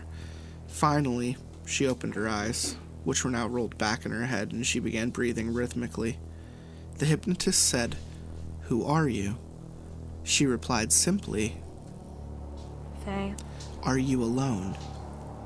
"I am with you." "Who else is here?" "Angela, Felix, Erica." Her boss. The hypnotist corrected Faye. She said, "Erica isn't here, it's just us four." Faye looked puzzled for a moment and then said, "Okay." Angela joined the conversation and touched Faye's arms. She asked, "The one who follows you, the one who calls out in the night, where is he now? Is he here?" Faye's head craned from side to side like she was emptying water from her ears and then said, "No." "Where is he?" Faye sat motionless for what felt like a whole minute and then finally said, "Across the dark." The hypnotist then said, "Faye, can you call out to him? Can you ask him to come here?" And she remained silent. The hypnotist asked again. Faye said forcefully, No. Angela said, honey, we can't get rid of him unless you bring him here. And Faye began to whimper. Her mouth trembled. And then she uttered in the voice of a small child, Please, no. Goosebumps rippled across my arms as I sat at the table watching. Angela implored and Faye began to cry. You have to call out to him, the hypnotist repeated. Tell him where you are. Faye slowly rocked her head back and forth and tried to reach up into the air to protect herself, but the weight of her hypnotic state kept her in place. Suddenly her body went stiff, and her eyes rolled forward. They landed squarely on me, then looked over my shoulder and focused on something 1,000 miles behind me. Her mouth opened slightly and a gurgling sound came up from her throat. She said in a wet and masculine tone, Wachu, Wachu. Faye leaped off the couch and shuddered as though she was trying to throw something off her back. Her body stayed rigid and she turned and faced away from us. Every joint in her limbs popped with sickening cracks. She bent her head back and stared up at the place where the ceiling met the wall in front of her, then tightly balled her fists. She said again, Wachu, Wachu, Wachu. The hypnotist and Angela were staring now, gathering around Faye to prevent her from hurting herself or dashing off into the night. I played safety a few feet away, trying to be ready for anything. The hypnotist said, Faye, tell us where he is. She breathed hard through gritted teeth and then forced out the word. Bedroom. We all turned and looked behind us down the dark hall. The hypnotist wrapped her hand around Faye's forehead from behind and started whispering in her ear. I turned and quietly moved down the hall toward the bedroom, and as I approached it, I could hear the sliding glass door to the yard open. When I stepped into the bedroom, a cold breeze was blowing into it. The glass door on the opposite wall was wide open. I looked around to make sure I wasn't about to get ambushed and then approached the door. The backyard light has a motion sensor that automatically activates when something moves. It was off, and the yard was dark. However, at the far end of the yard, I could make out the shape of a man. The same figure I had seen walking earlier, the one I'd made the dire mistake of chasing after. This time the figure was even larger than before. It appeared to stand at roughly 7 feet tall. It faced away as always, and its head was cocked towards the moon. Its hands lay pressed against its sides, fists balled tightly, clutching many pieces of paper. Faye's drawings. It growled, Wole mai, wole mai. I slid the door shut as fast as I could and locked it, and then raced back to the living room. Faye was now sitting on the couch, head still craned up towards the ceiling, with Angela and the hypnotist speaking to her.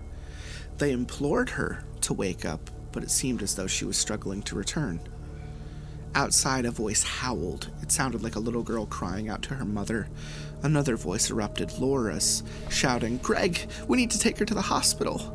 Faye began to convulse, so the two women clutched her tightly and begged her to wake up. An infant began to shriek in the yard, and then it slowly moved down the side of the house to the front door. There was a loud, slow knock, followed by more voices.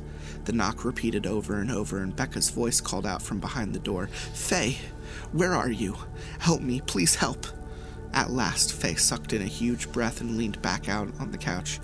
Her head returned to normal position, and she stood up, frantically trying to collect herself. The pounding on the door grew louder, and the voices began to overlap, as though several people were standing in the front of our house crying out in the night.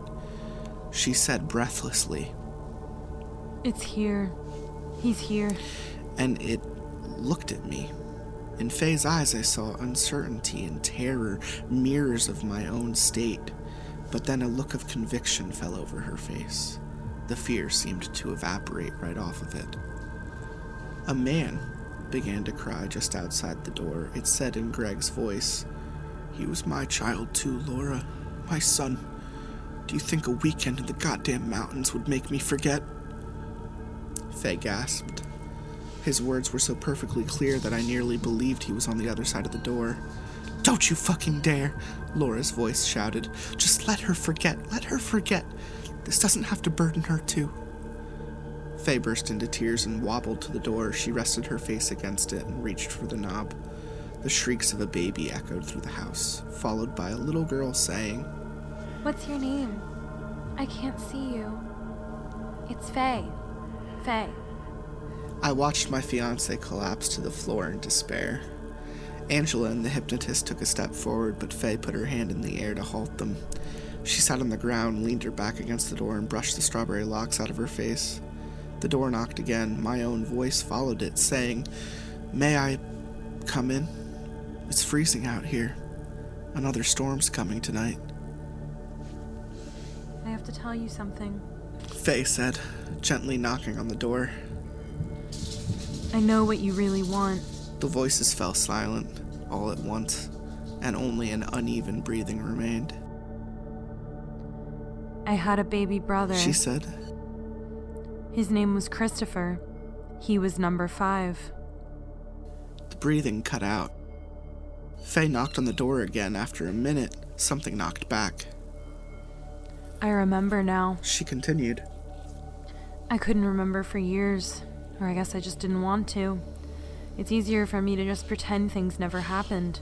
Some kids make things exist. Friends, monsters, places.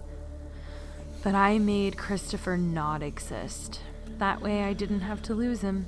His death was just make-believe. A long, slow scratching noise resounded through the door. The thing outside was dragging a claw across the wood like it was drawing a picture. Faye put her palm on the door, feeling the weak vibrations of the scratching. For a long time, the number was all I could remember. I knew it meant something more, but every time I thought about it, my whole body would hurt. I'd feel sick, and then I'd just fall asleep. Or if I was dreaming, I'd just wake up. I always knew it meant something more. The doorknob rattled, and a wet, clunking sound emitted from it. The imposter was gnawing on it from the other side. The clatter of 100 jagged teeth rose in vile symphony across our living room. He was stillborn. Do you know what that is? He died inside my mom. All this time I've avoided burying Christopher, but you finally helped me realize why it's time I laid him to rest. Faye, come hold him, Becca's voice called out. I don't get it. He falls asleep so fast when you've got him. You want her to be your new mommy, Caleb? The scratching noises persisted. Faye wiped tears out of her eyes and took a deep breath. Now you know everything. I wanted you to know. A chorus of voices rang out in the night. An infant screamed, a toddler cried, Greg and Laura and Becca and T-Way and Nathan and the ranger all spoke at once. Decades of pain washed through the door. Words of anguish and sorrowful cries drowned out all other sounds in the room. Angela, the hypnotist, and I exchanged terrified glances, but Faye remained motionless at the door, staring up into my eyes. She didn't blink. The knocking on the door swelled to violent pounding. The entity used every possible trick it could. It tried to hit her right where the wounds were fresh, and tried to tear open the oldest scars, but Faye never budged. She held her ground emotionally and never took her eyes off me. They were filled with a knowing calm, as if to say, enough.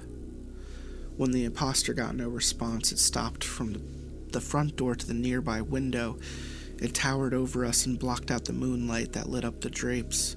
A huge shadow fell across Faye as she sat there unmoved.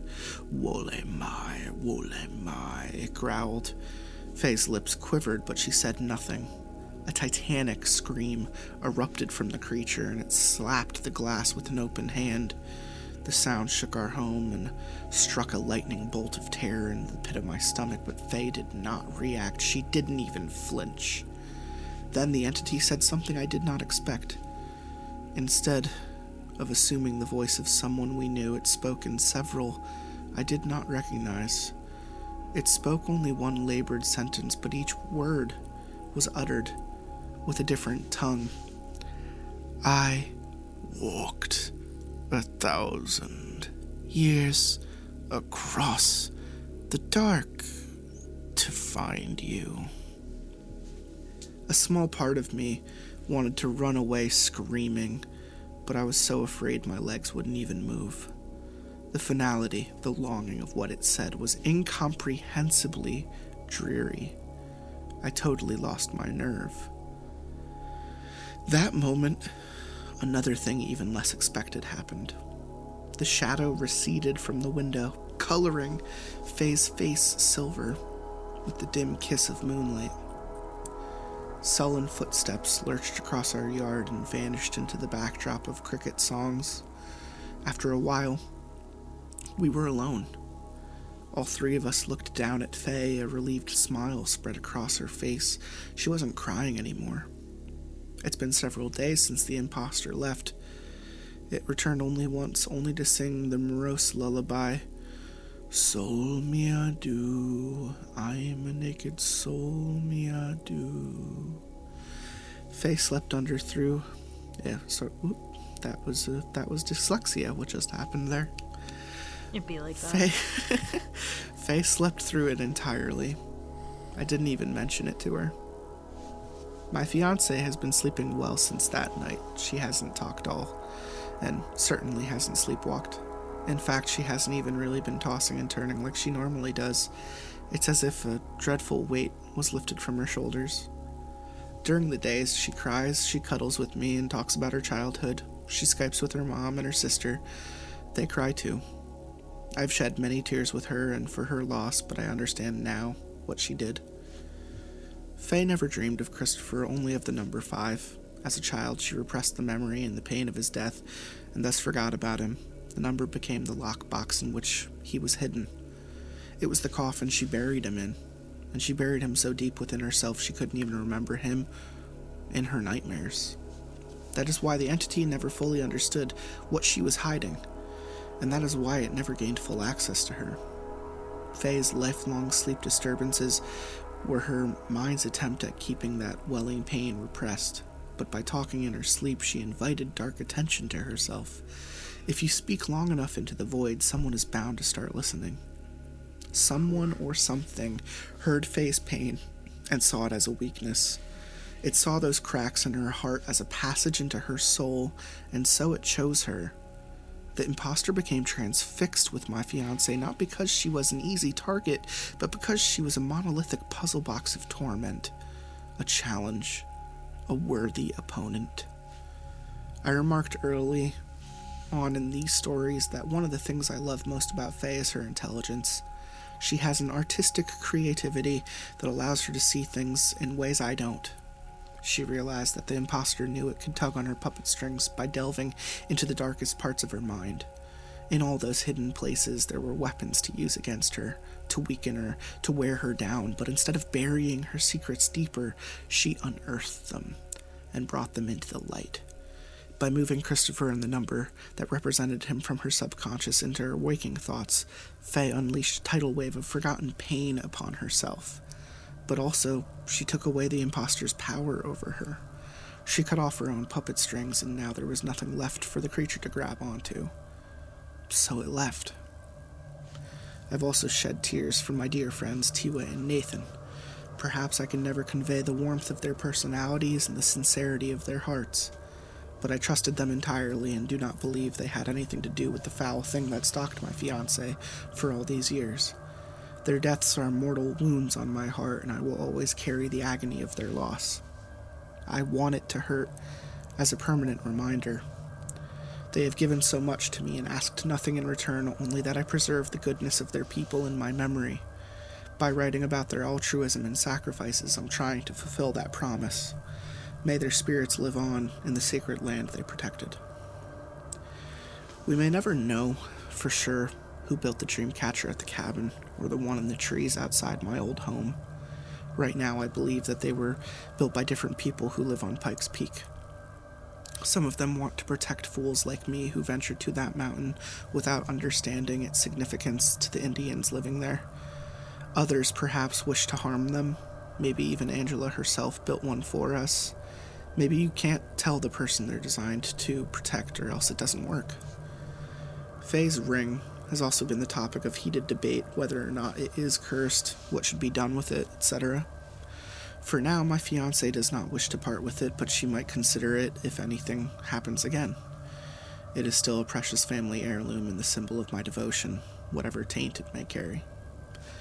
I guess whatever I mean is we still don't have all the answers, and the unfortunate thing is that we may never. The true nature of the entity and a full explanation of what happened to us might remain a mystery. But in time, I believe I will come to understand more about this terrible ordeal.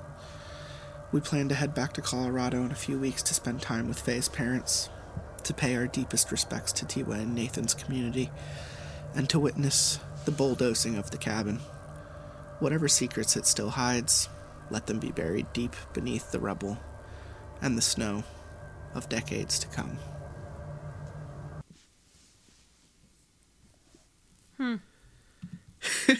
Was that a pleasant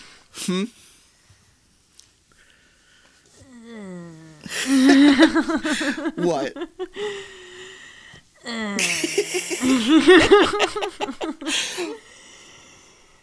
Oh man, what a wild ride. Well, I wanna get into why you sound so disappointed. What, sorry? I wanna get into why you sound so disappointed.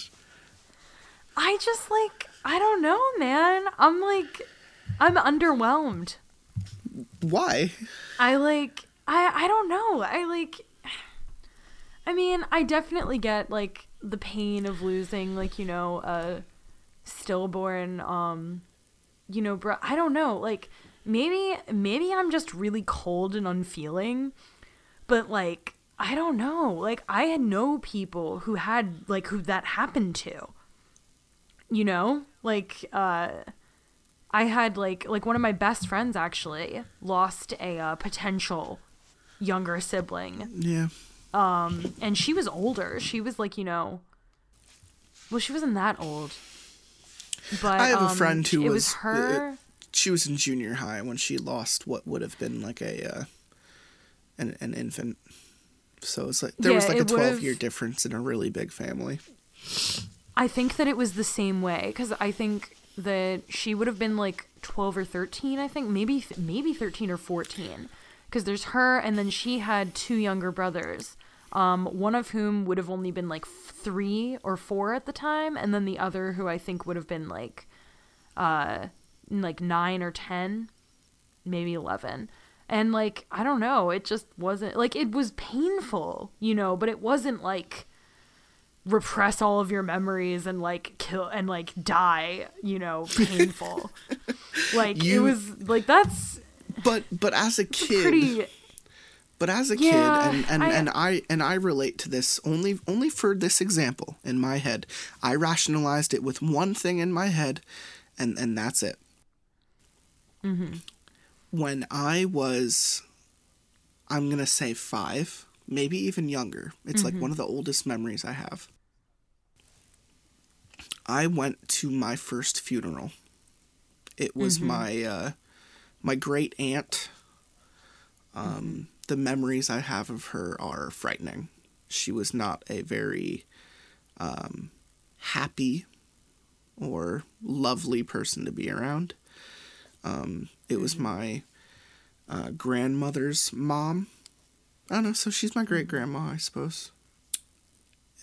She scared me a little bit. I'm not gonna lie. It was an open casket funeral. And I could not comprehend what was going on. And my parents, they told me not to look. I still looked, you still, you catch your glimpses. You catch your glimpses. They weren't going to put their hands over my eyes, and I wasn't going to, do that either. I was being held, I think. But it sticks in my mind almost like a dream. And that was probably my first, confrontation with death, and I know I was too young to talk about it. And if I were to bring it up with my dad or my mom, I'm sure they would say something along the lines of, yeah, we tried to explain it to you, but fuck, you were 5. Yeah. And in my head, that's all of a rationalization I need. Because I I mean, like, did I repress that for 20 fucking years before I talked about it again? No. No. But it's still the first time I think I've said that out loud in, like, probably my entire life.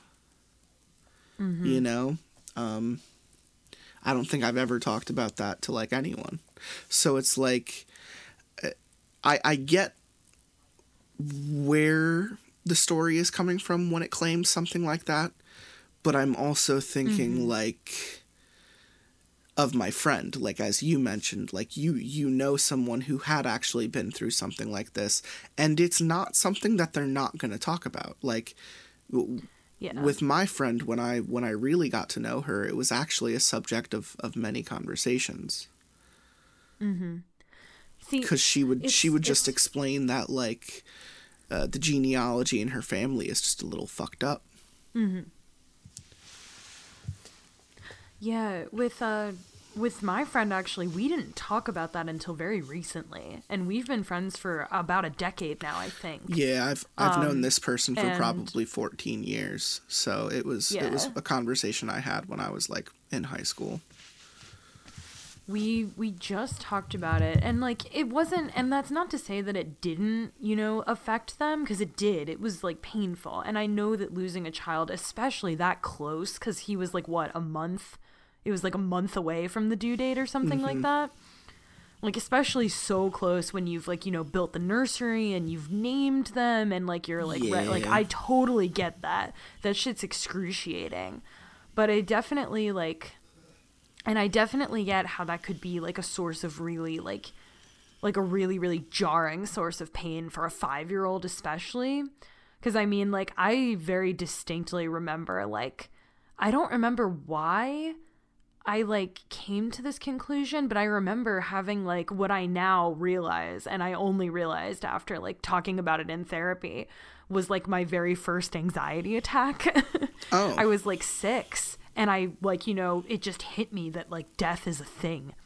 Like, and I just, like, panicked. And I, like, went out and I was just, like, desperate for my parents to, like, explain it away. And then they can't because, it's a thing. And it does, like, it stays with you. Like, I totally get that. I guess that it's the level of repression that I, like, that, like, kind of, like, that seems a little, like... Yeah, no, like the level of repression is tough. The level of repression is almost what makes it... It's almost what makes it hardest to believe in the story because, I can relate to that too. When I remember being as little as like 8, 9 and, being in bed, and my brother is, we shared a bedroom. He's fast asleep in the bed next to me, and I'm staying up into the wee hours of the morning because I haven't been able to sleep because I constantly think that if I close my eyes, I'm going to die and they won't open back up. And I sit there and instead of being scared, I mean, I was definitely scared, but I wasn't like petrified, unable to move. I had a inquisitive approach to it. Like, I would wonder why and when and how and what it's gonna be like. And as a kid, you can't answer any of those fucking questions, so it's very confusing and frightening. And I think trauma is weird. I think trauma hits everyone differently. That's and true. If one thing kept me, and I will say satisfied with the conclusion of this story, it's the simple fact that trauma can't be defined. Yes, and one thing that I do really like is that the only reason this story ended well is because an adult took charge of her own healing and then, taking an active part in, like, healing and emotionally recovering from your trauma is like the only thing that saved them. That is a And big I thing really in stories. I appreciate too. that. Yeah, well, a big thing in ghosts, in hauntings, like in conjurings, you know, like,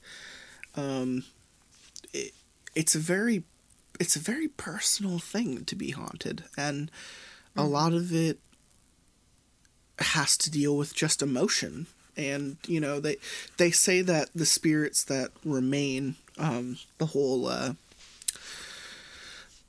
unfinished business aspect of it, it's emotionally driven. So what beats emotion? Well, clearly telling someone to go away will not beat emotion.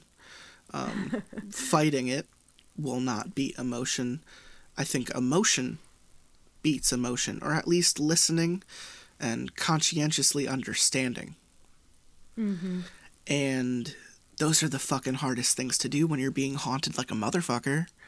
You know, like... And, you know, and even, like, haunting aside, like, confronting your own emotional trauma and shortcomings and, like, you it's know, not easy. figuring out how to deal with it and how to, like, you know, exist as a person is so hard. I've been dealing with it for the last 15 years of my life. Exactly. Same. And I can't imagine that having an oily, skin-wearing demon breathing down your neck the whole time is, like, helpful. I read a meme recently about Disney Plus. It said simply, it is not that we love Disney Plus, Disney, or Disney products or merchandise or movies. It is simply the fact that we have not been happy as a generation since we were 11. Yeah.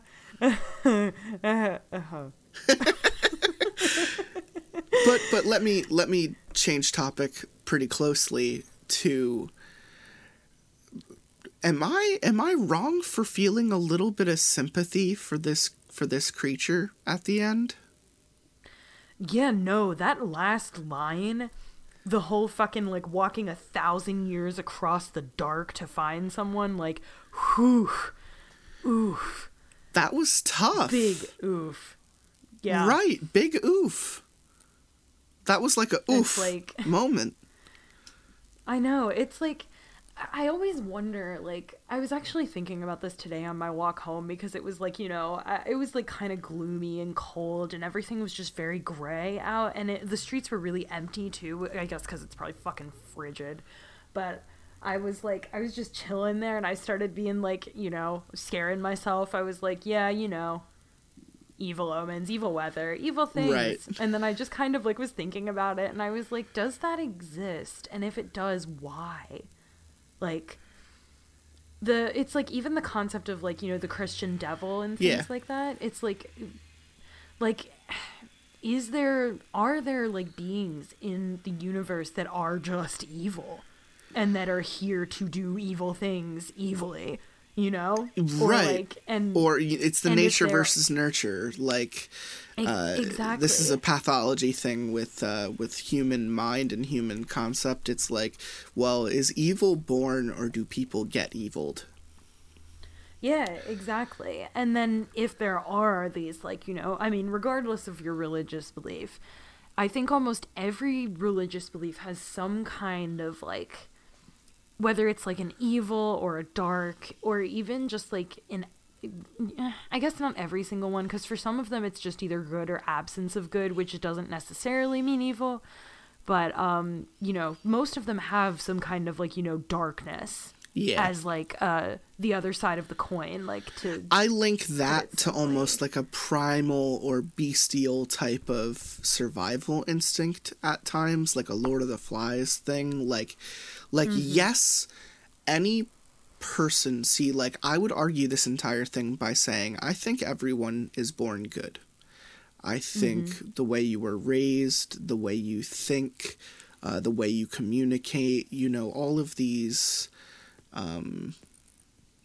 methods of thought, they impact you, and your scale starts to get tipped in various directions and Venn diagrams of different overlapping thoughts and emotions. And I think it is very much a nurture thing for me, because even, like there's a difference between Manson and Dahmer. Manson had a hard life. No one liked him. His mom maybe even tried to kill him a couple times. Mm-hmm. And he just grew up and did what he did. It's almost like same old, same old. Dahmer had a great life.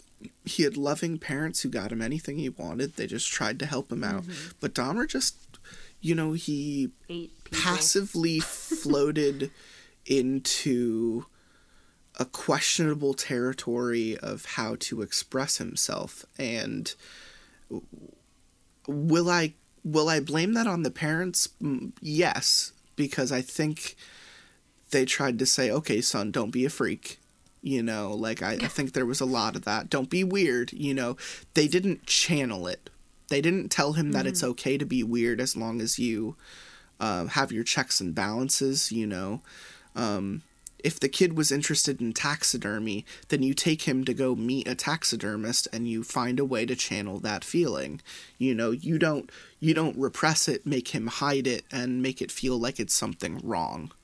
'Cause then wrong becomes wronger, and wrong becomes wrongest, and then someone ends up getting their brain sucked out. So, the good and evil thing, I think, taps into the story, because I think inherently every soul, is clean, is nice, is good. I just think they get tainted, like much of the story kind of talks about. It's just and even I'm very interested in that, actually. I think I'm gonna have to keep that. I'm gonna take that and put it up somewhere so I can look at it and think about it for a while. But the story or what I just said? Both. Yeah, I mean, I do a lot of listening to serial killer podcasts. I do a lot of listening about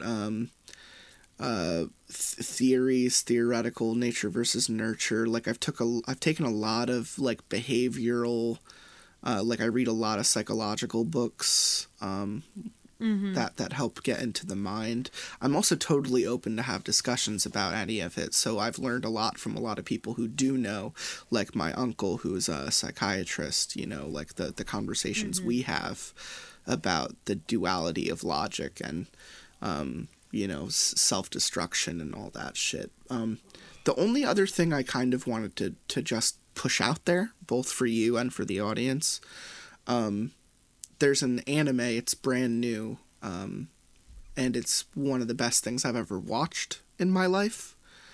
It's called Demon Slayer. It is phenomenal. I will sell it very quickly. In this world, demons exist, and instead of having exorcists, there are samurais that go around and kill them. It's just hunter and hunted, If someone is fucked up enough to become a demon, then they're just evil, and that's that. We cut their heads off with our sacred blades, and it's done. Boy growing up in beautiful, loving family, loses father, becomes man of the house, and one day leaves to go into town to help with food and to come back. A storm stops him from coming back. He spends the night at a hermit's place in the woods, comes back the next morning. His entire family is gutted and slain by demons. He finds his sister has been bitten / infected and not killed. His younger sister. She is now a demon. For all intents and purposes. She will not age. It's very hard to kill her. She can go into a demonic rage. That's kind of cool. But his connection to her and his love for her and his inability to kill her brings something out of her. And it makes her demon kind of back down. And he's able to get through to her. And so the show becomes about him on an adventure as a demon slayer to prove to the world that there are demons that exist that aren't evil. And it humanizes them, and every villain he fights from that point forward, he makes an emotional connection with. It's almost like he can see snapshots into their past. As he kills them and grants them, you know, like slumber, like peace, essentially, you get to see their entire, like, backstory for just, like, a minute while they're dying about how they used to be good people and how something twisted them, and through an unfortunate circumstance, they became a demon. And it's super impactful, and it's beautiful, and the show it's not just all action and flashy swords and shit. I mean, it is that, but Well, we like swords. But it is, and the sword work is beautiful when they all harness different elements, all the different samurai people. There's like a guild of demon hunters, essentially. And the main character, he learns the water blade, which is another form that a lot of people know. So when he swings his sword around, it looks like those old Japanese watercolor paintings. And it just kind of flows out of wherever he waves the sword, and it's just beautiful to watch. I would say after this, go and watch a trailer, because it is beautiful. Even if you don't like anime, it's beautiful. No, I have mixed feel. I used to like a lot of anime, and then I got older, and I was like, and I got tired of it. It's a shonen, so it's stereotypical. Okay. But it's beautiful. Thank you for preparing me. And I'll see. I can probably at least watch the trailer. No, just watch the intro. Literally just watch the intro theme song. It'll show you everything you need to know, and it'll introduce all the characters, and you know, it's a good intro. It's also a banger of a song. So nice. I just wanted to say, like, when you put that perspective into like something like this, it makes that creature at the end very sympathetic. Because at one point, it was alive, it was a person, it had loves, it had cares, it had families, it had interests, it had hobbies, you know, and it was ripped away from its body, flung into darkness for thousands of years, and came back a monster. See, and that's like my question, right? Yeah. Because there's, you know, the insinuation that it could be a person, you know, or was once a person. Yeah. Which I'm down for. I'm totally down for that. Yeah. And in that case, it makes a much more sympathetic villain. I think that's what it's saying.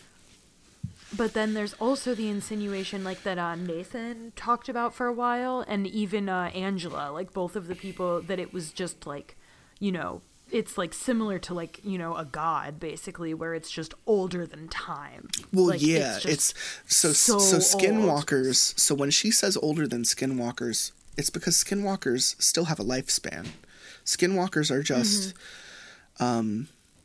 either cursed or guided Native American peoples that they're either kicked out of their tribe and they lose all sense of self and worth, and they choose only to turn to the skinwalker to seek revenge, or and they kind of lose their identity when they do that. There's that's the bad version. The good version is the guy who leaves town to be the lone protector of the town to make sure nothing bad ever happens to it ever again, but he still loses his identity in order to get out of the town and to stay on the outskirts and to try and protect that way. Also usually stereotyped as like a very large wolf, like a lone wolf that kind of stalks the outskirts of a town to make sure nothing bad ever comes near it, but never goes into town itself to fuck with anyone. Kind of walks like a human sometimes, also known to talk. Yeah. I just, like, I wonder, like, if there is this insinuation that there could be such, like, a creature that that just, you know, existed with the existence of, you know, whatever this realm is. to it. And then, like, you know, if that is the case, what is, like, why? You know what I mean? Like, it makes more sense to me for it to have been a person that has become twisted. It makes, like, it's harder for me to wrap my mind around something evil that just exists for the sake of being evil. Well, no, it's not. It's not. I think Nathan explained it in your part. He said that when you get taken by one of these things, you're killed, but you're not just killed. You're spiritually killed. Your spirit is dragged into a great darkness, never to get out and find the light. So when you're lost, it's next level. When you're lost for all eternity and you can't find out, you kind of lose your mind. You lose your shit. And let's just say that, you know, almost like a haunting, you start to gain almost like a physical presence with how negative your energy has become, you know. You haunt that area where you were killed. Your negative thoughts and negative experiences and what brought you to that darkness just continue to emanate until you're not you anymore. You're just this hateful void of humanity that seeks to be back in the light, that seeks to be back like a human, and instead your only time can be spent with a fresh kill in their body before you rip out of it, essentially. And in that time, you're trying to just prolong the next body you can steal. You know, you're prepping your next body. You're trying to haunt the next thing you can so that you can move forward and continue hopping from body to body, you know, trying to stay warm, trying to stay out of the darkness. And I think that makes the spirit a little bit more sympathetic, but it makes, like, the fate for T-Way and Nathan, like, so much fucking worse, you know? It does. Although they did say that there is, like, a difference between, like, you know, when it murders the shit out of someone and when it, like, totally steals yanks the soul. Their soul into the void. Yeah, so it sounds like T-Way and Nathan are, like, okay spirit-wise, but, like, body-wise, like, no. So I kind of linked it. I said, like, there's a difference in between being, like, yeah, like, fucked beyond all compare, you know, like, your spirit being taken and all that shit. I think that's what they were trying to do to Faye. Yes, But exactly. what happened to Nathan was more like, oh, you're just a tool, I'm just using your body. Murder. Just straight up, like, yeah, I want your voice, I need your voice, I need your mind, I need your body. Yeah, exactly. And I think Nathan got the same thing because he went looking for either revenge or answers or what have you. And he hopefully got what he was looking for, you know? I mean, it's unfortunate he had to die, but I'm salty about that. I'm salty about it too. It's sad because they were good people. They were good, and I'm also just kind of like, bro, like, it's just They're like bystanders. A story about a couple of dumbass white people going up to a Native American holy site that they know nothing about, fucking with some shit, and then getting 2 natives killed, and then they're fine. Like, but it's also to the extent where it's like, I almost wish that the presence of the natives was felt earlier, like if they had thrown in one weird interaction before they got to the cabin, like, well before the story started. Like, man, we were on the way up to the cabin, and when we stopped at the store owned by this family of Native Americans, they gave us a weird look when we told them where we were going, you know, like that might have helped a little bit. But man, they're just bystanders to a shitty situation, and it's unfortunate. yeah. But that shows how well they were written, you know, that shows how much we care about them as characters because, you know, we liked them more than the narrator and his bitch. I just, like, yeah, I'm not mad that it was a happy ending. I don't feel. I'm not either. Was, you know, there's a point where it makes sense, and like I said, like the honor they give to T-Way and Nathan, the impact is still felt. So like I'm also glad he specified that he donated to their community, because like you're damn right fucking you did. asshole. Like, and you had best be sending them fucking reparations with half your paycheck for the rest of your life after what they did. Name your for child you. Nathan, you sick fuck. You had better. Nathan T. Way, white person, last name. There's some things though that Faye did / that the entity had Faye do that I'm still a little confused about. Like, why did she run out and like yank, like why the baby thing? You know what I mean? Like that doesn't, even with the context of her like stillborn baby brother, it doesn't really make much sense for her to try and like, you know, give the entity the baby. Like I'm like, I think the entity was telling, I think the entity kept trying to say, tell me about the child, right? So there was something in Faye's mind that had her gravitating to when she was 5. So it's just like 5 child, like this child, you know, and like Kayla was the only one there. So it's like, no, like the spirit didn't want that, you know? Yeah, and that might be why nothing happened to him too. Because maybe it had nothing to do with it. Yeah, it could be the entity kind of like, you know, casting around for something. Right. And he like pulled the baby and he's like, no, I don't want that. Yeah, you're not going to win all the time when you ask random questions from your, you know, your sleep possessee. Your quarry. It's like, it said it's based off your dreams, right? So she was dreaming about her sister and she was dreaming about the baby and she was dreaming about being jealous, you know, being jealous of not being a mom, you know, the entity probably like went with that and then said, nah, that's not going to help for what I need. Mm-hmm. That's true. I'm also thinking about, like, it kind of makes me feel relieved that it can only do dreams, because my dreams are either nightmares or they don't make any sense. Yeah, my dreams are stupid. I never dream about real life ever. Do you want to know what I dreamed about last night? I actually remember it. What did you dream about last night? I built a house in a Walmart and I would simply leave the house to get things around the Walmart and come back. And like I had people come and visit me and they would be like, how's the Walmart going? And I'm like, it's going good. And then I woke up. Like, it didn't make any sense. I think it was just really convenient and I was comfortable with that. Because if you think about it, you could absolutely build a house in Walmart with all the stuff in Walmart. I just like... I mean, retirement plan? Yeah, maybe. I remember my dream last night too. Do you want to know what it was? Yeah, tell me. I dreamed that something happened to my cat and I had to amputate half her tail with my bare hands. No. Yep, and that's the kind of dreams that I have, like, the entity would look at you and be like, fuck, who dreams about that? And, like, walks away.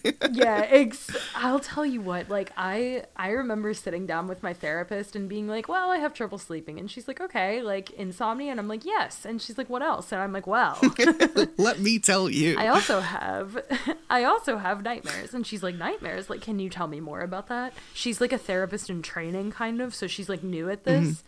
And what's great about her being new at this is that, like, she still kind of reacts emotionally to things, you know? Mm-hmm. Which, like, they don't do as much when they get better at it, I guess. Right, because you're not actually supposed to, like, sit there and ingrain yourself in someone's life, but naturally, like, for a people person, it just happens. No, yeah, exactly. So, you know, and I was like, well. Well, now that you mention it, trauma. Yeah, and I was just like, here are all of the nightmares that I've been having. Here are some of my top 5 most horrifying ones. And she was just like, she was like, whoa. She was like, okay, like, thank you for sharing that. we'll definitely be discussing them more in the future. That's great. And I was like, that means I failed the test. I failed the test. Oh, I failed the test. no, I really enjoyed this story. I enjoyed reading it with you. I had a blast getting through this, and I'm not disappointed with the story, which is always really great when you get done reading like 150-page thing. Oh, the past 7 hours of my life have not been wasted? That's great. It is. It's a good feeling. And I'm not going to lie. I'm also going to look up some more about this imposter, too, because I want to know, like, I actually really want to know more about this. Like, oh, if it's dude, like, you know, skinwalkers and native spirit shit, like, yeah. Even just reading American Gods and knowing how, like... Oh, I love American Gods. Yeah, American Gods it. always shows me, like, how people deal with, like, spirits in the afterlife and knowing how bad things can get in different religions. Exactly. It's good. It's good shit, and I'm glad that you liked it. I'm glad that you had a good time. I did, and I think that you talked me out of my, like, initial saltiness about the dead sibling. I think I actually feel better about I will rationalize anything. I am a sociopath. So yeah, you have at least one emotion, so maybe two, even possibly three. Maybe not more than, probably not more than three though. No, like, I honestly, when a story lays foundation but doesn't answer everything, I am like the first person to watch Prometheus and be like, oh no, this makes exact sense. I'm like, I honestly can't tell ever how I'm gonna react to things like that. And I'm starting to think, like, at first I thought I had reasons, but honestly, I think it's just fucking random.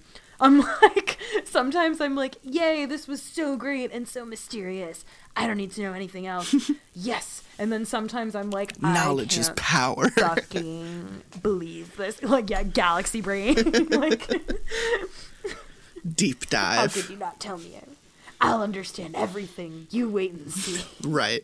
I don't think, I'm glad that you feel that way because the lore is absolutely true. I don't know. The lore is it's fascinating. Like, I really want to know more about it. I've done a deep dive on skinwalkers. I've also listened to a lot of lore about skinwalkers. We've also read a lot of lore about skinwalkers. We've read 3 or 4 stories about skinwalkers. Because they're spooky. They're man. fun. They're fun. Spooky. What is more terrifying than being in a room with something that looks like a person but isn't, and you know it isn't? Mm-hmm. That's scary. The unknown is scary. Don't much care for that. Yeah. Well, it's also like, it's like we were talking about in the last episode. It's like the idea of something that looks like someone you love and talks like someone you love. It's enough. And is trying very hard to convince you that it is someone you love, but isn't. Like, who? I'd fall for that hard. Honestly, I probably would too. Show me any of my ex-girlfriends and just make them say something, like, even relatively nice, because I'll know it's not them, but I'll like it. You'll be like, oh, that's nice. I'll be like, oh, that makes up for everything bad you've ever done to me. Let's fuck. I don't know. I think for me, it's like, if it was like my partner and I was like, and if he asked me to do something and I said no, like I always do, and then he was like, okay, I'll go do it, then I would know. You're not him. Wait a second. This is impossible. Wait a second. Yeah. You just fucking humored my complete irrationality and general lack of respect. No, it can't be you. Oh, that's fun. No, this is fun. We have fun here. We're having fun. We're having so much fun. Let's talk about ways that we could be tricked into having our skin flayed. The numbers are endless. This was episode 153 with Cannibal Siren. I don't think I've introduced you since the first episode, honestly. I just think I assume people know who I'm reading this with because it's a continuation of the old story. No, we have had another girl on. Oh, okay. I was about to say, well, I'm the token, so it's like easy to figure out, but now I'm not. Oh shit. Okay. We it's me. we have a second girl who came on post hundreds, so you had 4 episodes on her already. Her name is Alley Cat. Oh, I love that. I love cats. So does she. She is 2 of the fattest fucking cats I've ever seen. She also listens to these episodes, so I know that she's going to be like, my cats aren't that fat. And I'm going to be like, yes, they are. Hey, listen, as the proud cat mom of 3 fat-ass motherfuckers, I support your cats, Alley Cat. We won't body shame your cats, to go back to the beginning. Back to the body shame and back to the question. Cannibal Siren, what is worse to clean up, throw up or diarrhea? You know what? After all of that and after everything, if it's between diarrhea and throw up, I'm gonna pick the vomit. Really?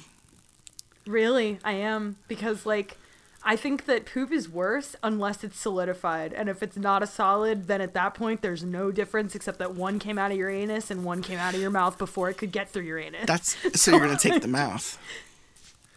Yep, exactly. See, for me, it's still in the stomach acid bile smell, because the stomach acid smell is what singes my nose hairs. You know, the shit smell, like a baby, who shits its pants, like, that doesn't make me, that just makes me disgusted. It doesn't make me fucking want to throw up in my mouth. So I might still take diarrhea, honestly. I respect that. I respect that immensely. I can't do it, but I respect it. And that's how we'll end the episode, with mutual respect, vomit and diarrhea.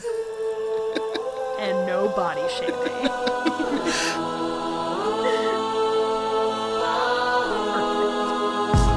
I wait till the day's end when the moon is high, a little rise at the tide with the lust for life out. A massive army of a heart and so hard, and then we'll look across the land until we stand at the shore. I'll wait till day's end when the moon is high, and then I rise at the tide with the lust for life out. A massive army of a heart and so hard, and then we'll look across the land until we stand at the shore.